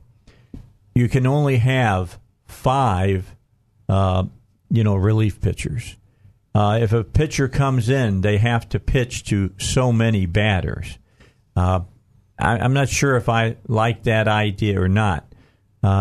They've been squeezing the strike zone for years, although I've seen them calling higher strikes this year more often than I've ever seen it happen.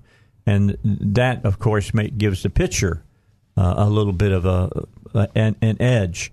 That's why we've seen ERAs keep going up, because they've made them have to throw the ball almost right down the tunnel every time and get it past the batter. But, I just don't like that.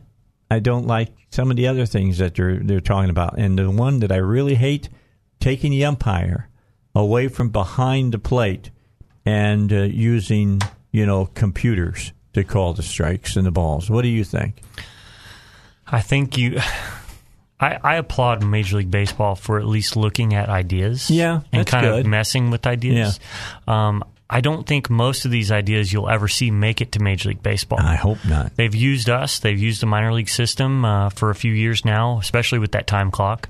I think the time clock could be a good thing on our level, because what are baseball players? They're creatures of habit, right? So They do the same thing every single time. That's what those batters are doing up there. You have these guys that are kind of growing up in the system of minor league baseball that are going to get used to moving a little bit faster. I think it saved us like 7 minutes the first year on an average game when we put that clock in. But if that can translate up to the big leagues, so all the big league players, once they get there, that clock won't be there. That clock will be in their head, and they'll just be used to moving faster. Now, what Major League Baseball did do this offseason was they entered into an agreement with an independent league, the Atlantic League, out on the west or on the East Coast. Mm-hmm. And they threw some crazy rules at them. They actually, the second half of their season, they're going to move the mound back 24 inches. We're already 60 feet 6 inches. Add another 24. That's going to be rough for those pitchers. Yeah. The reason they didn't do it to us is because they don't want to mess up our players that are in their system. Well, the independent leagues, especially the Atlantic League, a lot of those guys are finished with their career, and they're kind of just hanging on. So they're not affiliated with any major league club. Another thing they're going to do is, our technology is so great now with balls and strikes. You talk about that human element of having the umpire, and we just talked about Greg Maddux, how he can manipulate a strike zone based on what the umpire is calling. Right. Well, they're using the Atlantic League for helping to see what TrackMan, this system called TrackMan, which is a radar, they're going to allow the that league is going to allow trackmen to assist umpires with balls and strikes.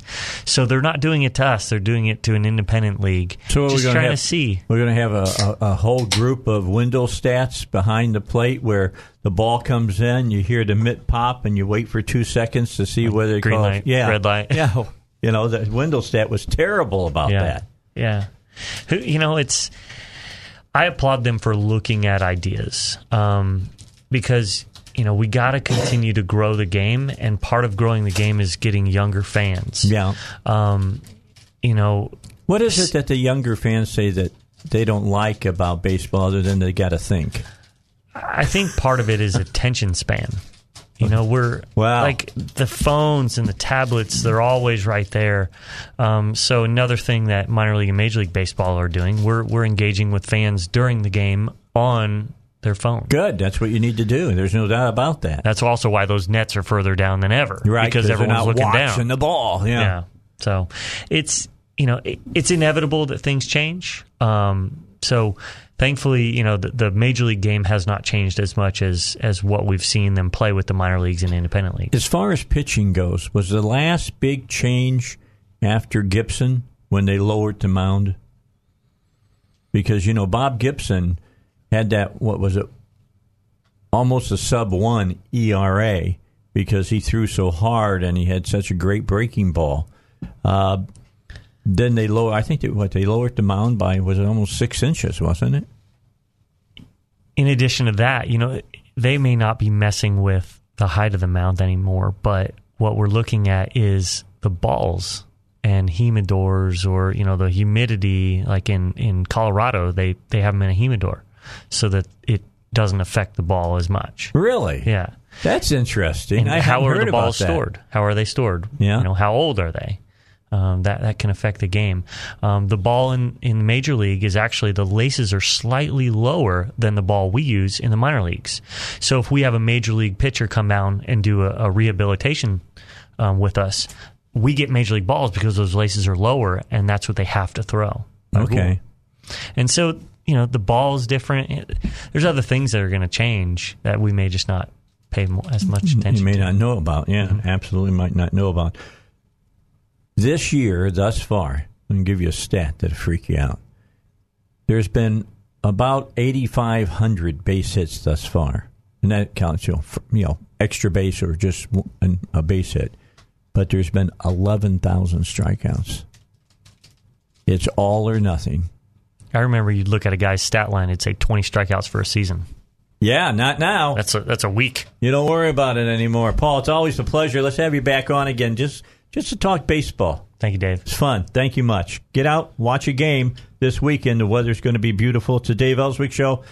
Robert Steinbach next on the Dave Elswick Show. Hey, I didn't mention to you about movies today. Matt's not here, but well, that's tomorrow. Take that back. For some reason, I know what it is. Shane will be here tomorrow, though. Yeah, Shane Stacks will be there. And you can get him. He's got an interesting subject tomorrow. In the first hour, they're having some problem over in Maumelle with dogs.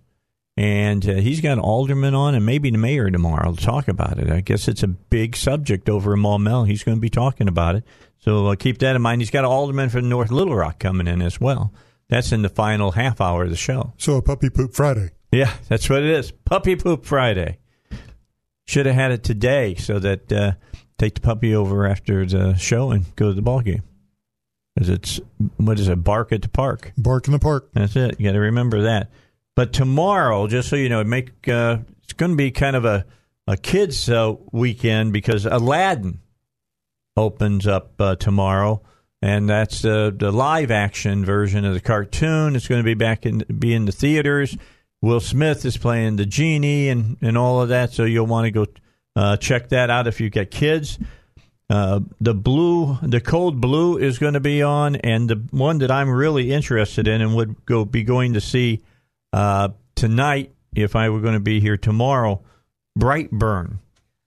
I saw the Parabellum. What's that? Part 3 of the John Wick did you go series. See it? I did see it. Okay, don't give anything away. But did you enjoy it?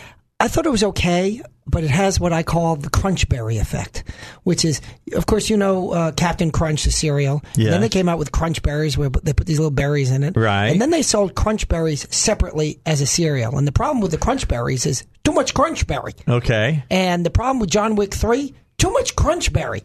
Too much John Wick running around, flipping people over and shooting them in the head. Perfectly good move, but when you see it for the 86th time in the first 45 minutes of the movie, it might get a little old. Did you enjoy the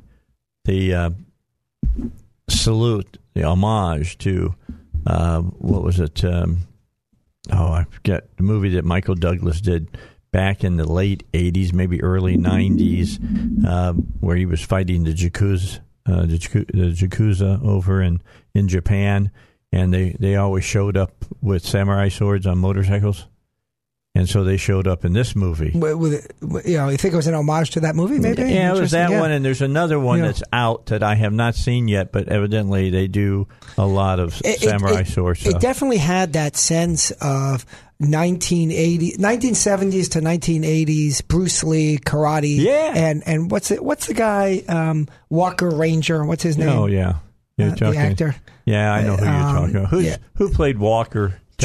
Chuck Norris. Yeah, Chuck Norris. There was an element of that, and I liked that because you know about Superman, right? No, he wears Chuck Norris pajamas. Yeah, there you go. There you go. I'm just saying. Right. Yeah, he's a badass. In fact, right? when you look in that movie and in part 2, right, there's direct correlations on those movies and the Bruce Lee movies, Enter the Dragon. Yeah, I think that's right. So there were a lot of nice elements to the movie, and visually, Didn't you think that Halle Berry was great? I thought she was good. I thought her acting seemed a little strained in it. Well, that's because it wasn't about knowing your lines, but knowing your choreography. Right. Or you got hurt. Oh, yeah. You get hurt bad. Right. 6 months. Right. She worked on that one elongated scene that she did. Yeah, but it's a fun movie. It was a fun movie. And Absolutely. I liked how they left it for number 4, which has been said it's coming out in 2021. Yeah. It'll be the last one. Number 4 might be a video for me. I don't want to see it jump the shark. Yeah. I'm afraid we were driving very close to the shark in this movie. Yeah, I like that. See, I like that. I think it's the best of the 3. In fact. Oh yeah, I did not think that. Yeah, I know you didn't. Yeah. I could tell by what you were telling me. I want to go see Brightburn. Are you familiar with this movie? I don't even know what that is. Okay, Brightburn is a take on Superman, except they turn it on its head. What would have happened? It was it Kal-El? Is that his name? His real name? Yes. Superman had come to Earth, but he wasn't a good guy. Mm-hmm. All right. What if he grew up and he was a delinquent? Yeah, that's what Brightburn is all about. It's going to be fun. Yeah. I want to go see it, but I would be seeing it tonight. But I've been told that I got to show up at the folks that we're going down to New Orleans with tomorrow, and I have been promised chicken and dumplings. Well, there you go. I will not miss chicken and dumplings for a movie. So, especially since I don't know if it's going to be good or not. Right. But I will be back, and next Thursday, a week from tonight, I will be in 5th row, 11 and 12, to watch. You know what movie opens? No. Okay. So next week, Thursday night, you got to come to my house. I'll take you to the movie. Okay. It depends what the movie is. We're going to go see Godzilla. Ooh. Godzilla is out next week, brother. Oh, that's nice. We'll take you. Who's starring in it? Well, let's see. Billy Bobby or whatever her name is from Stranger Things. Oh, okay. The young lady that's in that. What's her name from the Conjuring movies? Fama, I don't know how she pronounces her last name. She's in it. Not a lot of big name stars because most of the money is being spent on the CGI. Right. I mean, the star of the show is Godzilla. Right. And you got Rodan. Nice. You got Mothra and Ghidorah. I used to watch all of the original Japanese movies. Absolutely. In New York, it was Channel 11. Midnight Show? morning show, Oh, Sunday mornings. morning. Okay. Yeah. They were great. If there's anybody out there that wants to get behind a midnight show on television on one of the local channels here, Shane Stacks and I are looking for somebody who wants to get behind it and show old horror movies, and we'll host it. Oh wow! And have fun. Well, we'll give you a lot of good information, but we'll make fun of the movies. Sure. You know, I'll show you where you can watch Creature of the Black Lagoon and see the zipper.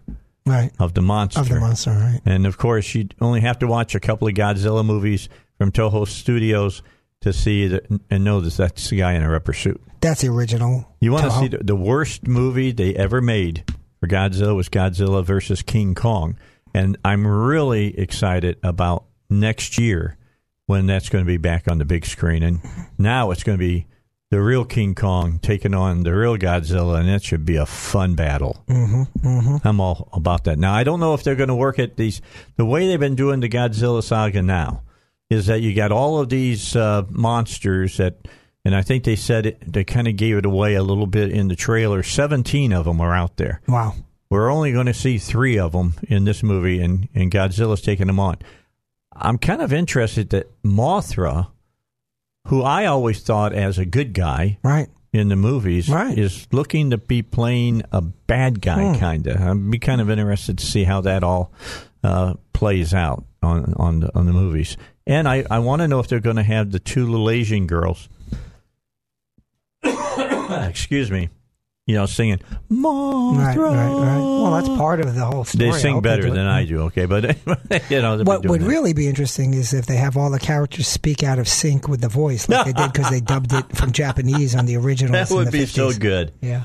Are there any of those movies back in the day? Because you saw, you grew up on the 50 movies, too. The original, Universal films and all of that. Are there any of those that you wish they would take seriously and remake? All of them. All of them. Yeah. I loved all of them. I thought they were just fun. I think that they, what they've done with Godzilla is fantastic. I remember how fired up I got when they mentioned they were going to redo Godzilla, and they ended up making a Godzilla look like an iguana, and I was like, no, that just doesn't work. Right. And then this last time when they came out with King Kong, that was awesome. When I was young, my mom would always alert me when one of those movies was on television. And my dad and I used to go see, not those movies in the theater, because those weren't in the theater at the time, but these really low-budget horror films like Ants, and these giant ants take over a community or something like that. Really kind of, another one was Food of the Gods, I think, where, again, like giant bugs or something take over. Yeah, that was Ants. It was Ants. That was Ants. Yeah. That was a book written by not the guy that did 19. It wasn't 1984. It was maybe I'll look it up. It was one of the great authors who wrote that, and the book was really a lot better than the movie. Oh, the movie was a low budget. Terrible nonsense. How about the bad ones? Killer Shrews. I've never seen that. How about Attack of the Leech People? Never saw it. Okay, never saw any of these. I'm talking some of the good ones. The Mole People. Never saw had that one. There's others. There's real low budget stuff, but really good stuff. Now, in the 50s, some of the stuff was really good. You remember Them? That was about That's ants. a great movie. That's a great movie. James Whitman in that, and James Arness. Yeah. The one, The Thing. That's a great movie. Not the Carpenter movie. That was a great. They both had different takes on it. Mm-hmm. The Howard Hawks, the original, was a takeoff on the Red Scare. Mm-hmm. Okay. And then the later one was a takeoff on AIDS. Oh, is that right? Yeah, it was in the blood, remember? Yeah. What about the various versions of the Invasion of the Body Snatchers? Yeah, that's been good. Those have been great movies. As much as I liked the first one, the black and white, all right, I really like a lot the Donald Pleasance one. Yeah, not Donald Pleasance, the guy from MASH. Donald Sutherland, yeah. I think that was the best one, actually. That was really That's right. good. And it had Jeff Goldblum was in that. Yeah. A very young Jeff Goldblum was in that. And they turned it on us because the woman switched on the first one, but it was Sutherland that went bad. That switched bad, yeah. That was very good. And he had like a really weird yell at the end. Yeah, yeah. It's creepy. That's a good one. Another movie that I love. I can't watch it today and not get nightmares. The Blob. I saw it many, many years ago. I think I liked it, but the first movie had Steve McQueen in it. Oh, is that right? Yeah, it Well, was that's interesting. his Stephen McQueen in the cast credits. But then they made a new one in the 80s, which was the CGI was better, right? And it was very good.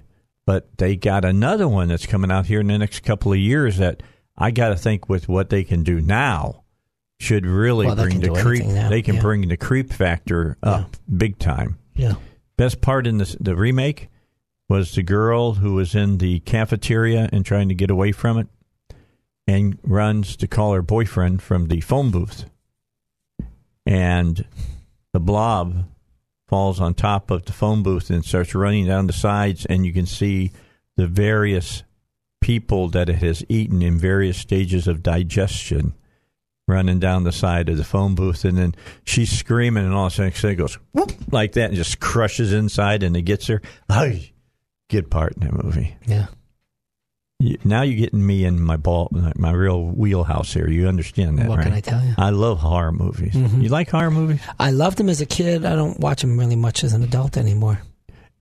I got away from them a little bit. I thought the first Saw was really, really good that James Wan did. I've never seen any of them. And when they moved away from that and more to just devices to torture people, I wasn't into that part of that genre. But, a good horror movie. I like the Conjuring ones. Those have really been very, very good. Yeah. Ooh, you got to see some. All right, Godzilla next Thursday, buddy. Okay. Real quick, you talk about James Wan. Yes. Have you seen, I don't know how much you've seen of this trailer, but for a show on the DC Universe channel. Which one? Or DCUniverse.com, Swamp Thing. I've heard good things about it. Have you seen it? I haven't seen it. I've just seen the trailers. I just remember the Adrienne Barbeau movie. It's you remember creepy her. Looking.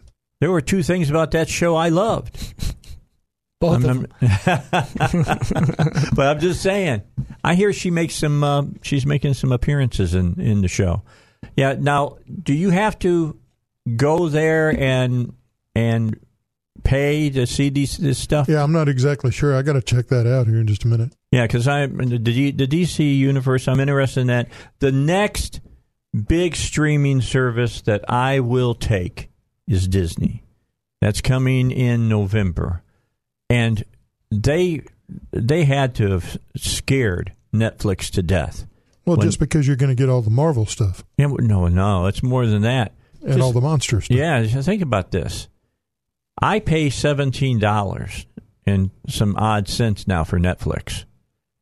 Disney's coming, and to get their stuff, $6 and something. Holy cow. And you get all the Fox stuff and everything. Oh, I got to bring something. I know we got to take a break. We're behind on a break.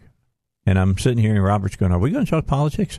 Sure. Maybe not. This is politics, too. Yeah, all science fiction has a political basis, just let you know on that. But bottom line is that, what was I going to tell you? I'll come back and tell you. All right, we got to take a break. Let me get it in. It's the Dave Elswick Show. Robert Steinbach is here. He is a legal professor over at the Bowen School of Law. His opinions are his and his alone, and not necessarily, though, those of the university or of the School of Law, because, let's face it, they're not cool enough to watch monster movies. Okay, so you all who love movies like I love movies, and you like science fiction like I like science fiction, which is like a lot, and you like horror movies and stuff like that, I got a high propensity for that kind of stuff. I really do. I'll go see some of the most dreadful movies just to see if somebody can scare me. But they just came out with a new trailer, and when I say it, there's going to be people that go, oh, no, I got to sit through another one of those. Well, no, you don't have to sit through it. Don't pay your money. Don't go, okay? Do me a favor. Just stay out of the theater when I'm there, so I don't have to listen to you in the background going, was that just stupid? That would never happen. Anyway, I don't want to know about that. The new Terminator trailer's out Russ. I don't know about you, but I like the Terminator series. I like the Alien series. Oh, Alien. Although there were a couple in the middle were lousy, but the first two and then the most recent two were very good. Yeah, it's good stuff. This new one's going to be great. And here's why. Linda Hamilton's back. Sarah Connors is back. And she plays a major part in the movie. Mm-hmm. And in she the plays trailer. Sarah Connor. Yeah, she plays Sarah Connor again. And she looks badass. Mm-hmm. She looks she's in her late 60s now. She looks like she's in her 40s. Wow. I'm sure some of that's makeup, but I bet she hit the gym hard again. Mm-hmm. You remember how great she looked in the second movie? Right. That's right. Whoosh. That's right. Anyway, and that's why I don't buy into that whole thing about no strong female role models, until just recently. Hashtag Me Too. Margaret Thatcher, Golda Meir. Well, listen, I go back. Indira Gandhi. I'm not even talking reality. I know, but talking, that's just, fake. I'm just so tired of the leftist tropes on. Yeah, I agree. And there are all of these excuses so that they can continue their identity politics. And because you millennials don't know your damn history, that's right. You think that you're making all of this new stuff up. You're not making nothing. You're playing off of some great women actors and actresses in the past. I got a call from Bloomberg News today for a quote on this adversity score on the SATs, And I said, well, they can do whatever they want. They're a private company. But here's the thing about the... it's so stupid, right? Though. The SAT is going to not only give you your score, but they're going to give you your adversity score based on where you grew up and what school you went to. And I said... Were you abused as a child? Yeah, was there too much hot sauce on your hamburger? Enchilada. Right, a hamburger, whatever, one day. And so I said to the reporter, I said, look, there's nothing new about this. We do this all the time. And it's legitimate to take into account if someone's scores are artificially depressed by external factors. What's not legitimate is to take someone whose score is not artificially depressed and put him in that spot because of some form of social engineering and identity politics. Because guess who that hurts first? First, it hurts that candidate because his chances of succeeding are greatly diminished. Then it hurts anybody who comes into contact with that person. In other words, so if you go to medical school or law school and then you graduate, who you serving? We'll talk about it when we come back. Yep. No, we're on. I just got done showing Robert Terminator. I thought it was Dark Fate. I'll definitely see it. That's what it's called. Tim Miller is directing. He is the man who directed Deadpool. Yeah, that's which was right. A great movie, he's directing that. So the writers, which you got to get excited about, James Cameron wrote the main story. Oh wow! So I'll stick with that man's vision. He's you may not like him. I can't stand him, to be honest, as an individual. But I will tell you this: he makes a good movie. He is very talented. A good movie. Yeah, exactly. Yeah, One has very, nothing. very talented. He used to be married to Linda Hamilton. That was his second wife, I think. Yeah. He divorced his first wife when he was to marry Linda Hamilton. Linda Hamilton, yeah. And then his first wife was the director of that very good movie about the bomb disposal unit in Iraq. It won an Academy Award. Hurt Locker. Hurt Locker. That's his first wife. Oh, is it really? Yeah. Oh, wow. I didn't know that. Yeah. She's just coming into her own. That's right. As far as a director. That's right. How many years has it been since Linda Hamilton has been in a Terminator movie? You want to take a guess? 25. Okay. How long, Russ? How long since Linda Hamilton has been in the franchise? I'm not going to say 25. I'm going to say more like 12. 27 years. It's been that long since? 27 years since number 2. Mm-hmm. That's the last time she was in one. What do I win? Yeah, nothing. Nothing.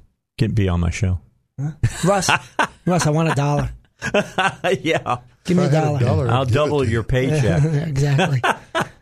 Exactly. Yeah. But yeah, that's 27 years. Mm-hmm. It's going to take them that long to really, really get it right again. Right. Yeah. And they got the right director, no doubt about it. I think this guy is, he's young enough that he can bring a little different feel to it. Sure. kind of think it. Sure. That's why it's R-rated. They wanted Weren't to make they always R-rated? Well, yeah, but they wanted to make this as PG-13, and he said, "Sign me off then." Right. And he stayed around to do it. So I saw the teaser for The Joker. I'm not seeing that movie. That is some creepy looking stuff.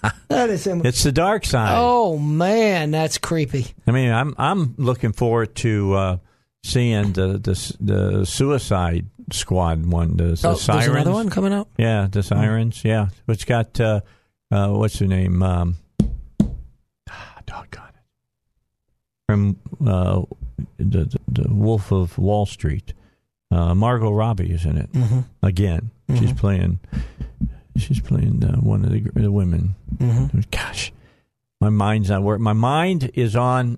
I'm getting ready to go on vacation for 4 days, and I hate to tell you this, but I'm more stoked up right now about going and spending 4 days in New Orleans than I have it in a lot. I need some really get away from it all for a while. Right. And it's hard to get away from it. Of course.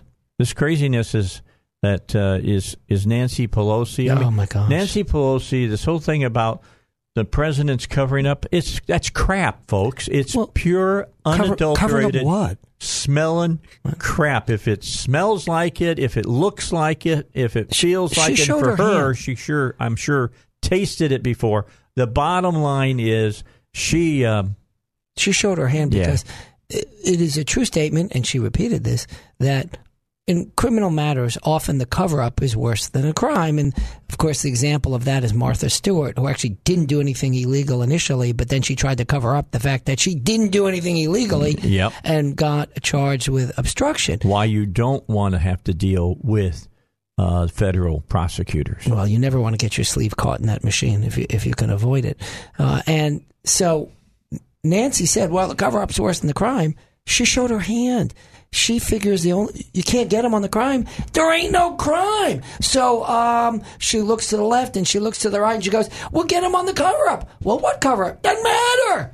I'll just say it was a cover-up. She never said what there was a cover-up of. Yeah.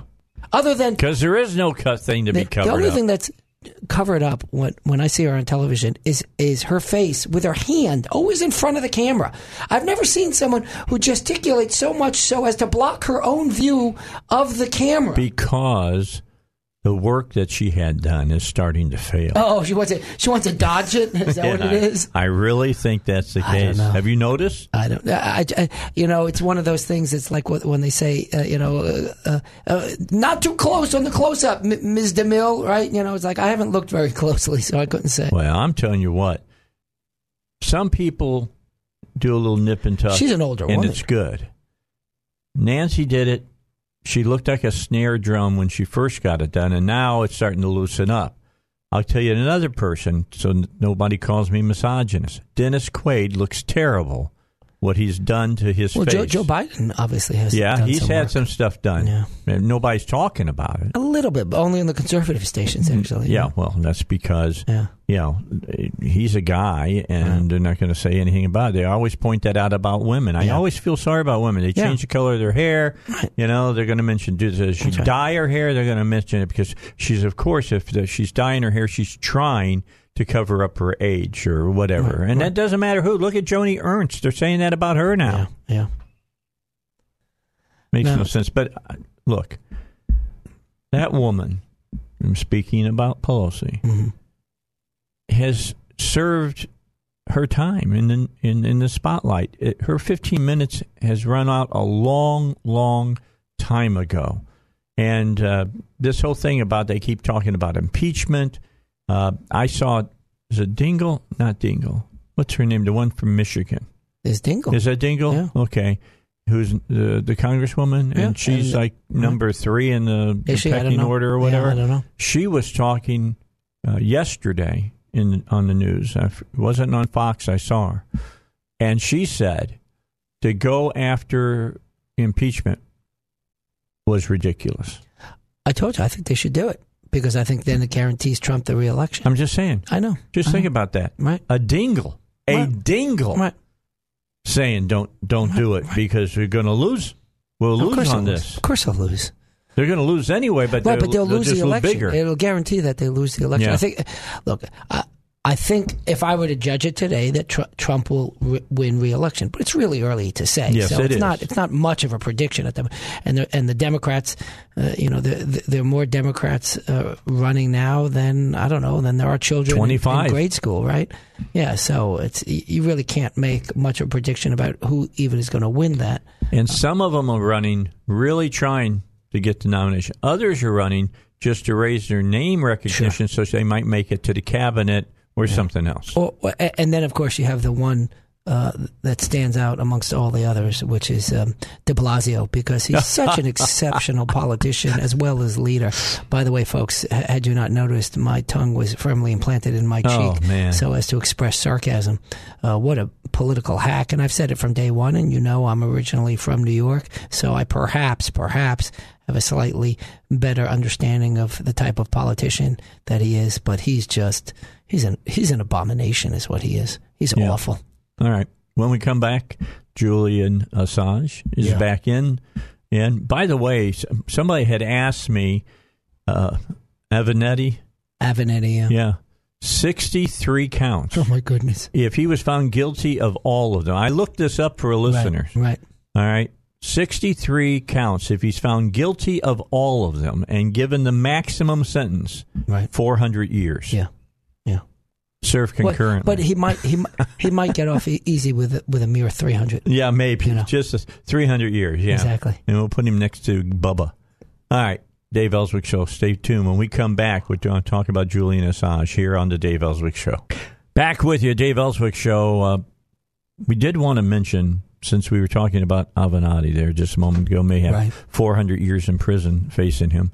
You remember when he came out with Stormy Daniels and they had all this information and they're going to blow apart the investigation and all that other stuff. You were reminding me that, NBC were all over him, and even CNN, and they were literally calling for him to run for president. Fantastic. Yeah, you should run for president. You're the greatest. Stephanie Rule on MSNBC was saying that over and over again, and it's an embarrassment. They should be embarrassed by that. Well, they should. They won't be because they're part of the left. They're never embarrassed. Right. They don't know from embarrassment. That's the thing. I mean, that's true. All right. So we got Julian Assange, and let me pull up the story, because I don't want to get it wrong. I do want to get this right.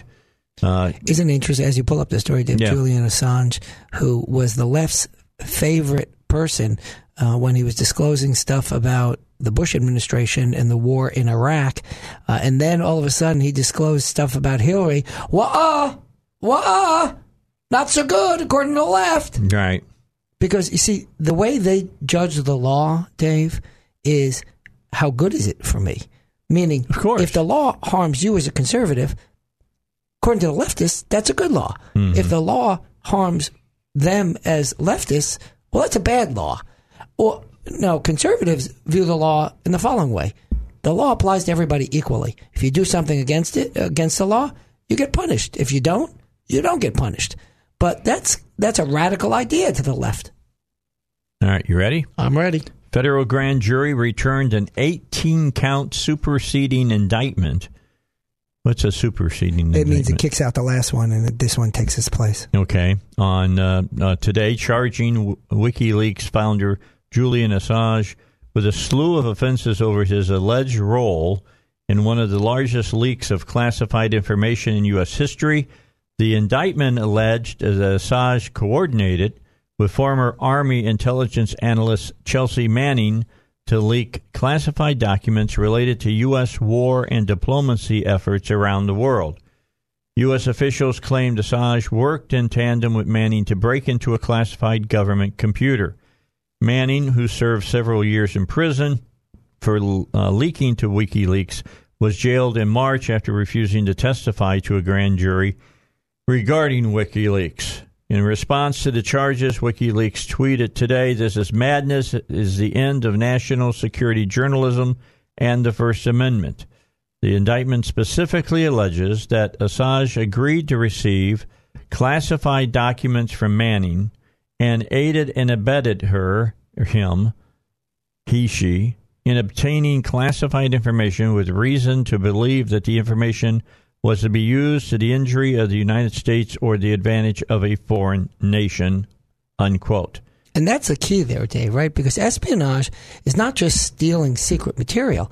It's spying for the other side. It's spying for the bad guy. And that's where, and I'm no fan of Assange, mind you, but that's where the press in their articles are discussing this First Amendment issue. If you're just displaying information in the news, in the media, it's a bit of a leap to call that espionage. I'm not saying they can't get there. I don't know. I'd have to think more about it. But that's the intellectual leap that implicates the First Amendment. All right. So the indictment charges that Assange published the unredacted names of sources who gave information to U.S. forces in Iraq and Afghanistan, as well as to U.S. State Department diplomats around the world. The sources included journalists, religious leaders, local Afghans and Iraqis, as well as political dissidents from repressive regimes. Assange's actions risk serious harm to United States national security, to the benefit of our adversaries, and put the unredacted named human sources at a grave and imminent risk of serious physical harm and or arbitrary detention, according to the superseding indictment. Ben Brandon, a lawyer representing the U.S., said in court earlier this month that American investigators had acquired details of communications between Manning and Assange in 2010. The two had allegedly, quote, engaged in real-time discussions regarding Chelsea Manning's dissemination of confidential records to Mr. Assange, unquote. He added that the records downloaded from a classified computer included 90,000 activity reports from the war in Afghanistan, 400,000 Iraq war-related reports, 800 Guantanamo Bay detainee assessments, and 250,000 State Department cables. Also earlier this month, Assange, 47, told a British court he won't agree to be extradited to the U.S., where he's facing the charges of conspiracy to hack a Pentagon computer. Yeah. Like I said, the issue here is not whether he was involved in criminal activity and assisting in stealing information, that kind of thing. That clearly was.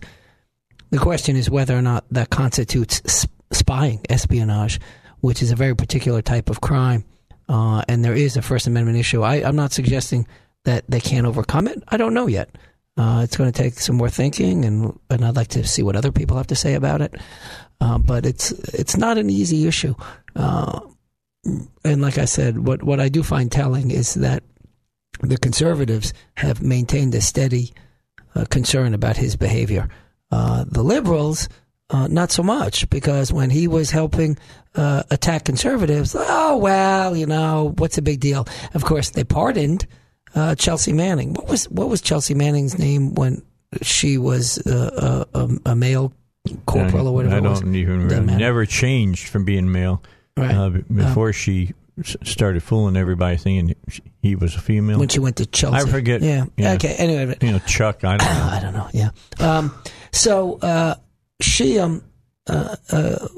Chelsea Manning stole the stuff. She got she was a he at the time. He got a very long sentence. And then Obama pardoned or commuted, whichever, meaning Chelsea Manning was out after 7 years. Yes. Why? Because what Chelsea Manning did was against conservatives. If Chelsea Manning was involved, like Assange was, in disclosing some of the nefarious behavior of Hillary Clinton, Obama would have never pardoned him. And it just goes to, or her, excuse me, pardoned her. But it just goes to show you, by the way, if I were in Canada, I'd probably get arrested for making that mistake. But it just goes to show you that the left is completely dominated by their political bias. If it's good for the left, it's good. If it's bad for the left, it's bad, and vice versa regarding conservatives. There's no equal application of the law in their minds, because it's all a scam, right? It's all about just, well, we are good, say the left. So any law that... we're here to take care of you. Yeah, we're going to take care of you. We're going to take care of you. Well, this is like when you see, I've seen this too often regarding transparency issues, right? And they say, oh, well, but we're in charge. We wouldn't do anything wrong. Yeah, that's not for you to decide. That's why we have transparency laws. I had a very nice time, by the way, up in Fort Smith, talking to the transparency group up there. How'd that go? It went very well, very well. Joey McCutcheon, who is the head of that group, put on this presentation. We held it in the Fort Smith Library. Very nice building. It's like the Hall of Fame of people for transparency. How do you two Joey together? McCutcheon, absolutely. Joey's a big transparency advocate, does some wonderful work. As you know, Chris Corbett does some wonderful work in transparency work. John Tull does some wonderful work. John Tull is over here in Quattlebaum, does some excellent work on transparency. So there's some real good players in the game in Arkansas. But we have to constantly be vigilant when it comes to transparency, because Chris Corbett, I just mentioned, had a case against Little Rock Wastewater, and they made a claim that was just nonsense regarding transparency law. And they filed some brief. He wrote a response. And then guess what they said? Oh, you know what? You're right. We're wrong. Yeah, and they do that just to draw it out. Yeah. Yeah. I fear that's the case too often. That's what they use the courts for. Yeah. Short circuit everything. Right. And the fact is that these government bureaucrats work for you. When they tell you, oh, I have to do my work, the response is, this is your work. This is what you get paid for, and you get paid for with my tax dollars. That's right. Plain and simple. So quit arguing about it. Quit belly aching and go do the job. Pay your money. That's right. Stop it. If you don't, we'll come get you. There you go. Well, from time to time you see a criminal prosecution. I think it was Larry Jegley brought the criminal prosecution against the guy who was the head of the housing authority here in Little Rock. He wound up winning. Actually, Chris Corbett defended him, and he wound up winning that case. But that was a good case that Jegley brought. I mean, he was right on the facts. They just got out litigated by Chris. Good job. Yeah. Goes to show sometimes not about being wrong or right, but about how well you can present your case. Get a good lawyer. That's the key. Yeah, you know what they always say, that you have a fool. You have a fool for a client if you're acting as your own representation. Exactly. That's exactly the way it works. We're out of time. Oh my goodness! I want to tell you something. Yeah. You can have Monday off. All righty. We'll get. Well, I'm not refunding any money. We'll get back together. We'll do it again next week. We'll do it. You have a great Memorial Day weekend, all right? And to everyone, right. God bless. Right. Taking a break. We got more coming your way here on the Dave Elswick Show. 3-star General Michael J. Flynn, head of the Pentagon Intelligence Agency, knew all the government's dirty secrets. He was one of the most respected generals in the military. Flynn knew what the intel world had been up to. He understood its funding. He ordered the first audit of the use of contractors. This set off alarm bells. The explosive new documentary, Flynn, Deliver the Truth, Whatever the Cost, uncovers the facts behind this scandal. Flynn told the truth. He was the most dangerous person for Donald Trump to hire. I find out the worst enemy that I'm going to face in my life is right here in America. They took my assessment and they wanted me to change it. And I was like, I'm not changing it. They had to get rid of Flynn. With in-depth interviews, archival footage, and never-before-seen personal records of the man behind the headlines. I just felt like I was drowning. Flynn, Deliver the Truth, Whatever the Cost. Available now. Watch it today. Go to salemnow.com. salemnow.com.